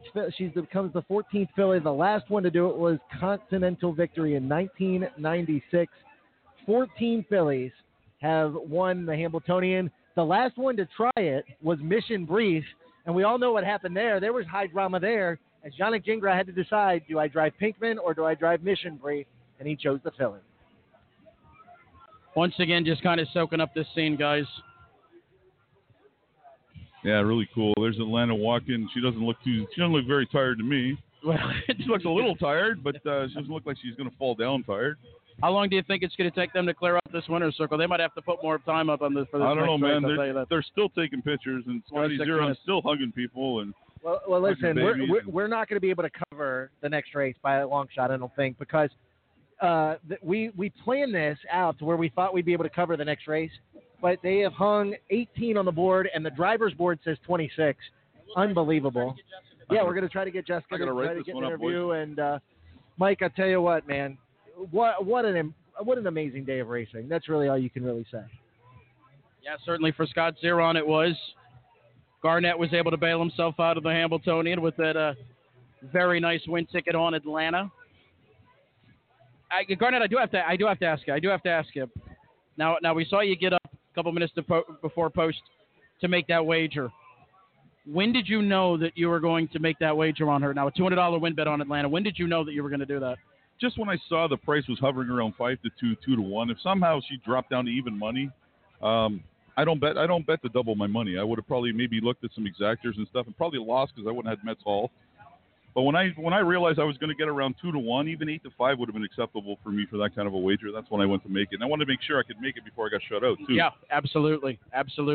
There's your payoffs, exact to $140.20, with Mets Hall finishing second by Andy Miller's becoming the king of being in the money these last couple of years in the Hambletonian. And he's got to be happy with that effort from Mets Hall. Trifecta, $515.40.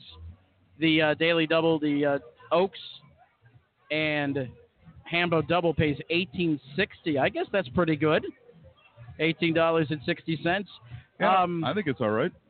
Okay, so we talked about Atlanta. Let's talk about a couple of the other horses while we got a minute. Tactical Landing, I thought raced okay, battled back a little bit towards the end. Crystal Fashion made the same exact move. This time Atlanta did not back into him, though. Alarm Detector, I think, was third over and really just didn't have anything to offer. It's tough to judge the horses that were in the back because when Atlanta got that 29-second quarter, I think it was curtains. I think it was, too, yeah.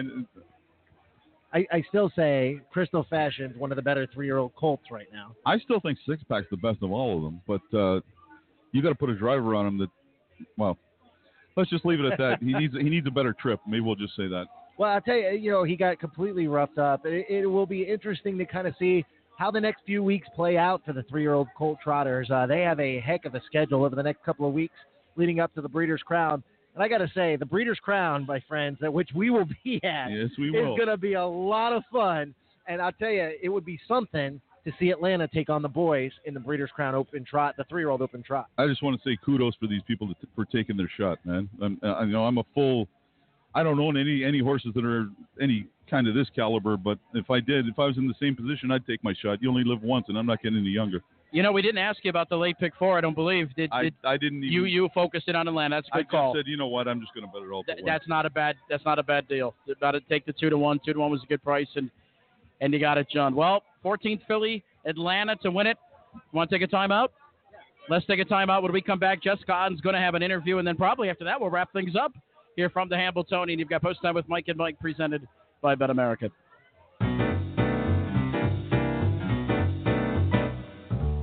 Join us for a huge 2-day live on-site auction of historical items from the former Pompano Park Grandstand. The auction takes place at Pompano Park. It is set to go on Sunday, August 5th at noon and Monday, August 6th at 9 a.m. Come get your bidder's number at the open house on Friday, August 3rd and Saturday, August 4th from 9 a.m. until 5 p.m.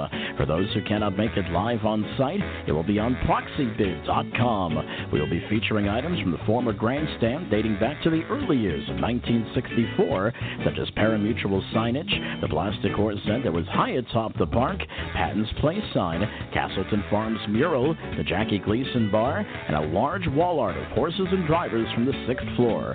For more information, visit Midwest-Auctioneers.com.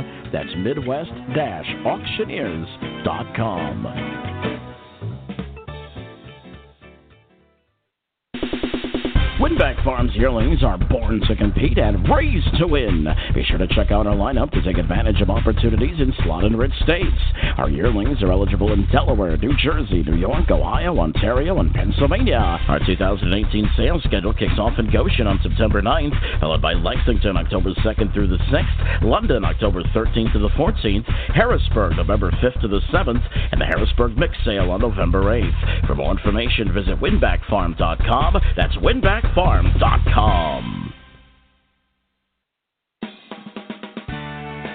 The Standardbred Pleasure Horse Organization of New Jersey is proud to present the National Standardbred Horse Show, coming up on August 10th, 11th, and 12th at the Horse Park in Allentown, New Jersey. It's fun for the whole family. The fun starts on Friday, August 10th at 6:30 with games and fun divisions featuring the Sam McKee Memorial Barrel Race.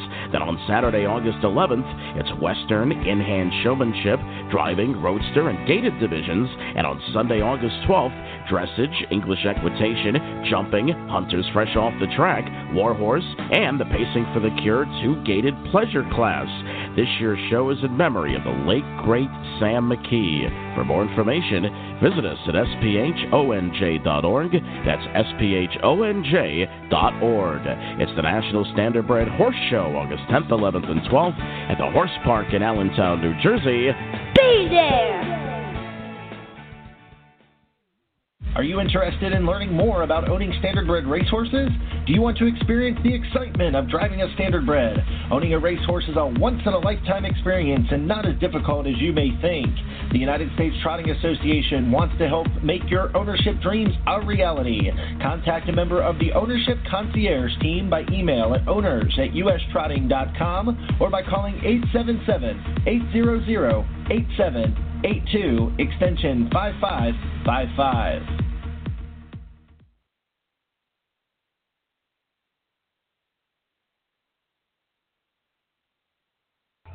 All right, here we go. Now we're back on Post Time with Mike and Mike, presented by Bet America. Sorry about that. We're so into the celebration, Mike, that we didn't realize that we had our mute button on. What a celebration it is down in the winner's circle, let me tell you. We do have 2 more winners to announce in the Foiled Again program giveaway. Of course, this signed by Yannick Gingras. It was from his 100th win And once again, you guys got until about 6 o'clock to get a hold of us. You can either Facebook message us, Twitter message us, or get a hold of us. You can get on our website, posttimewithmikeandmike.com, and contact us that way via email, and we'll get this thing right out to you. Okay, 2 more winners. They are Ken Isle and Robert McCabe. Ken Isle and Robert McCabe, congratulations. You've won autographed, foiled again programs from his 100th win at Harrah's, Philadelphia. Boy, we just got a really big close-up of Gabe Pruitt right there. Boy, that was scary. That was very scary. Oh, boy. Not of his wallet, but it was about him. Once again, Ken Isle and Robert McCabe of, I think Robert's from Facebook and Ken's from Twitter. Congratulations, you guys. Get a hold of us somehow to collect your prize. Well, once again, in case you missed it, Atlanta is the Hambletonian champion. The Philly did it, beat the boys. A second-place finish in the elimination where she just got nabbed at Crystal Fashion despite setting some insane fractions, certainly more friendly fractions in the Hambletonian. She was able to get the job done. A big fist pump for Scott Zeron, who had just had an enormous day with 3 big wins in stakes races. Marion Marauder took the Cashman. Western Joe took the Sam McKee Memorial. And now Atlanta gives him his second Hambletonian in the last 3 years. Congratulations to the ownership group, Rick Zeron, Crawford Farms, Holland Racing, Howard Taylor, Bradley Grant, of course, trainer Rick Zeron, who we had on this show just a couple of short weeks ago. Obviously, it's always a big decision to put a filly in a Hambletonian race to pass up the Hambletonian Oaks, which may have been tougher in a lot of situations, with the likes of Manchego and Plunge Blue Chip. Wow, and they're taking the filly around all the way up the apron. Yeah, go ahead and get a video of it as the celebration continues. Rick Zeron doing the interview now with Gabe Pruitt in the winner's circle as the celebration continues. But I'll tell you what a classy move that is, Garnett, taking the horse. After 2 heats, going all the way up the apron, giving the kids a chance to be next to a champion. It's an unbelievable scene right here at the Meadowlands as Atlanta continues to make her way across this apron here at the Meadowlands. 16 minutes away from the next race. Probably not going to be able to get that in as we are allotted 3 hours and only got about 20 minutes to go. We're going to try to hook up with Jessica Otten in the winner's circle. She is going to have reaction from Rick Zeron. Michelle Crawford doing an interview right now with Gabe Pruitt. As, of course, tradition here in the Hambletonian, as the winner always drinks from the trophy. Atlanta certainly living up to that tradition, drinking from the trophy. Just a great, great sight and a great thing. History was made. 14th filly of all time to win the Hambletonian. A lot of questions about after that first elimination. Was she tiring? Could she do the 2 heats? Mike Carter, that question was answered. Yeah, I completely agree with that statement. Jessica Otten's going to get with, looks like she's going to try to get Ernie Hendry here. She's down right here. She was in that winner's circle madness. And Garnett, you and I talked about this a little bit. We asked the question, was she tired or were they just kind of saving something left? I think we got our answer. Well, I think she was tired only because of the product of the fractions, right? Yeah, no, I completely agree. What's Blair Burgess doing in the winner's circle?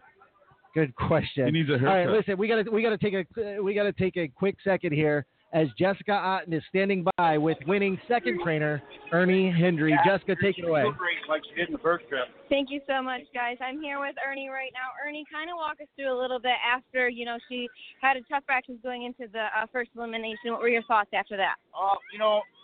I knew it took a toll on her, but she's so relaxed and she, she recovers so quick. It took her a little longer to recover, but, she went urinated. I'm going to have lots. Now, when I talked to Scotty, he said he was going to try to hope out to work out a trip, and when she kind of went to the front, what were your thoughts in the second elimination? I knew, she wasn't going to get away on him again like she did. Like he said, she was just, trotting up there the first time, and he said it felt like we were going 57. 53 popped up. He goes, I got to try to steal it now. So when she got 29 in that last one, I thought, okay, Jimmy's horse was moving first up. He's a grinder, but when she threw off on him, like I say, I don't usually holler.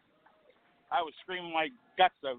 And he really was. I was standing by him in the paddock. Now, you spent a lot of time in this filly. I mean, what does it mean to you to win the Hambletonian? She's the best horse I ever looked after. Like, I mean, I'm not an emotional guy, but she's got me half in tears. But she's just a sweetheart, man, a sweetheart. She doesn't do nothing wrong.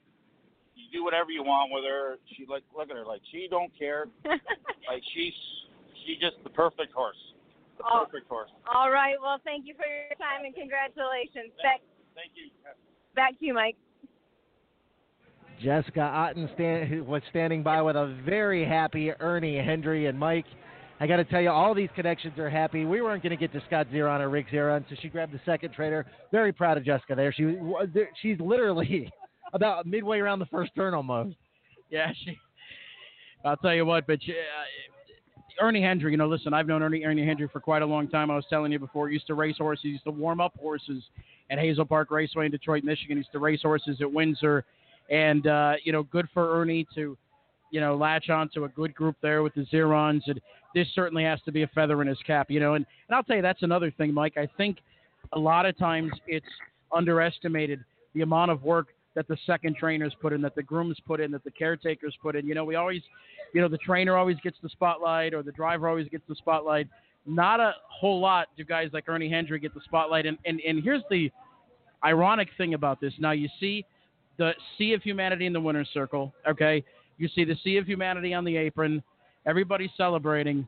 And then what does it come down to? If you look all the way over there on the other end, it's Ernie Hendry with the Hambletonian champion filly by themselves.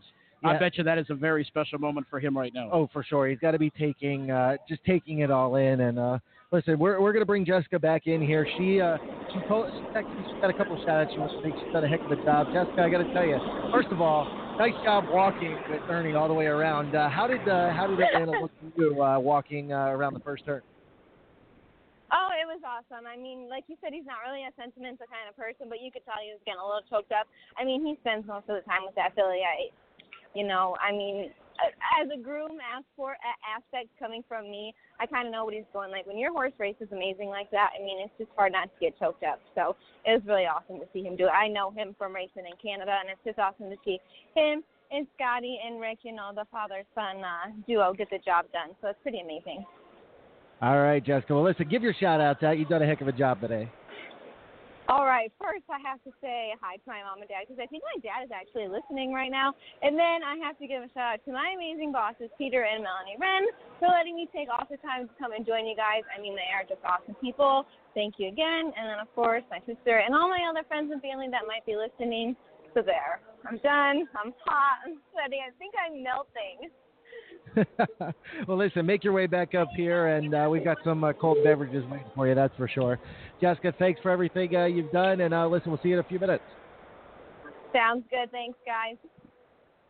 All right, Jessica Otten, our winner's circle and paddock correspondent. I'll tell you what, she's been all over this place the last couple of weeks for us, so we owe a debt of gratitude to her. We got our man Dave Weaver. He's back, and listen, we talked a little bit about Atlanta. We talked on our show about Atlanta and how much the first heat might have taken out of her. And I'll tell you what, she put all the boys and girls on notice here this afternoon. Well, right after the race, Scott Zeron, I said, what was the difference between the first heat and in the final? And I don't think he was trying to brag, but he said, the difference was me. I learned how to rate her. I don't think he really wanted to do what he did in the first elimination. He went too fast, but he learned from it. You learn from your mistakes, and she gets the job done. By the way, did somebody say cold beverages? I am in. Dave, you were down in the winner's circle, a part of the Sea Humanity when Atlanta entered it. We talked to Rick Zeron. We had him on the show a week ago. It was no question. He's a very emotional guy. It had to be a very emotional win. Just tell us from your perspective what the scene was like down in the winner's circle, the amount of emotion. It was incredible. For Scott to win this one for his dad, the previous one, not the case. There was a lot of emotion there. And to see the filly drinking out of the Hambletonian Cup, I think was the best part of the day. It's just a special moment. Now, Dave, obviously, we all know you as a thoroughbred handicapper, but and I'm not even sure if you were there that day that Zenyatta won the Breeders' Cup Classic. Were you at Santa Anita that afternoon? I actually was. Just to hear that amount of people erupting. And I didn't bet her that day, and it didn't matter. Me and everybody else in there were so happy to see her win, and for Philly to beat the boys is something you don't see, and to see that happen here for the first time since 1996, you're always going to remember it. Well, that was going to be my question. You're obviously more of a thoroughbred guy. You're a thoroughbred player. But how does something like this compare to that? It's obvious that everybody was cheering for the Philly. Oh, it stacks up right there with it. I mean, the Breeders' Cup Classic is the ultimate. The Hambletonian is the ultimate. It's been done 14 times in the Hambletonian. It hasn't been done 14 times at thoroughbred racing. So I think Zenyatta's is still a little bit more special. But, I mean, it's hard to compare the two, but this was a special moment. All right, man. I'll tell you what an impressive day of action, Mike. We've seen some pretty impressive performances. The 14th race coming up here in about 10 minutes or so. We are not going to get a chance to cover it here on this program. We're actually getting ready to take off. Thanks so much to everybody for taking time out. Mike, any final thoughts? Nope, I'm good. Just cold beverages, Dave. That's ice cold. Ice cold. Cheers. Absolutely. Hey, Dave, listen, appreciate you joining us. All right, guys. Get back to work. Now, when do you get off? Are you done? I'm finished. Yep, I'm finished. Awesome. Get the tie off. A lot of sweat. All right. Thank you very much, Dave Weaver from CBG. Thanks so much to everybody who took time to listen to our program. We'll see you next Thursday. First post at 10:30. Good night, everybody. Closing time. Turn all of the lights on over every boy and every girl. Closing time. One last call for alcohol, so finish your whiskey or beer. Closing time. You don't have to go home, but you can't stay here. I know who wants to take me home. I know who wants to take me home. I know who wants to take me home. Take me home. Closing time. Time for you to go out to the places you will be from. It is Ryan here, and I have a question for you. What do you do when you win? Like, are you a fist pumper, a woohooer, a hand clapper, a high fiver? I kind of like the high five, but if you want to hone in on those winning moves, check out Chumba Casino. At ChumbaCasino.com, choose from hundreds of social casino-style games for your chance to redeem serious cash prizes. There are new game releases weekly, plus free daily bonuses. So don't wait. Start having the most fun ever at ChumbaCasino.com. No purchase necessary. VGW Group. Void where prohibited by law. See terms and conditions. 18+.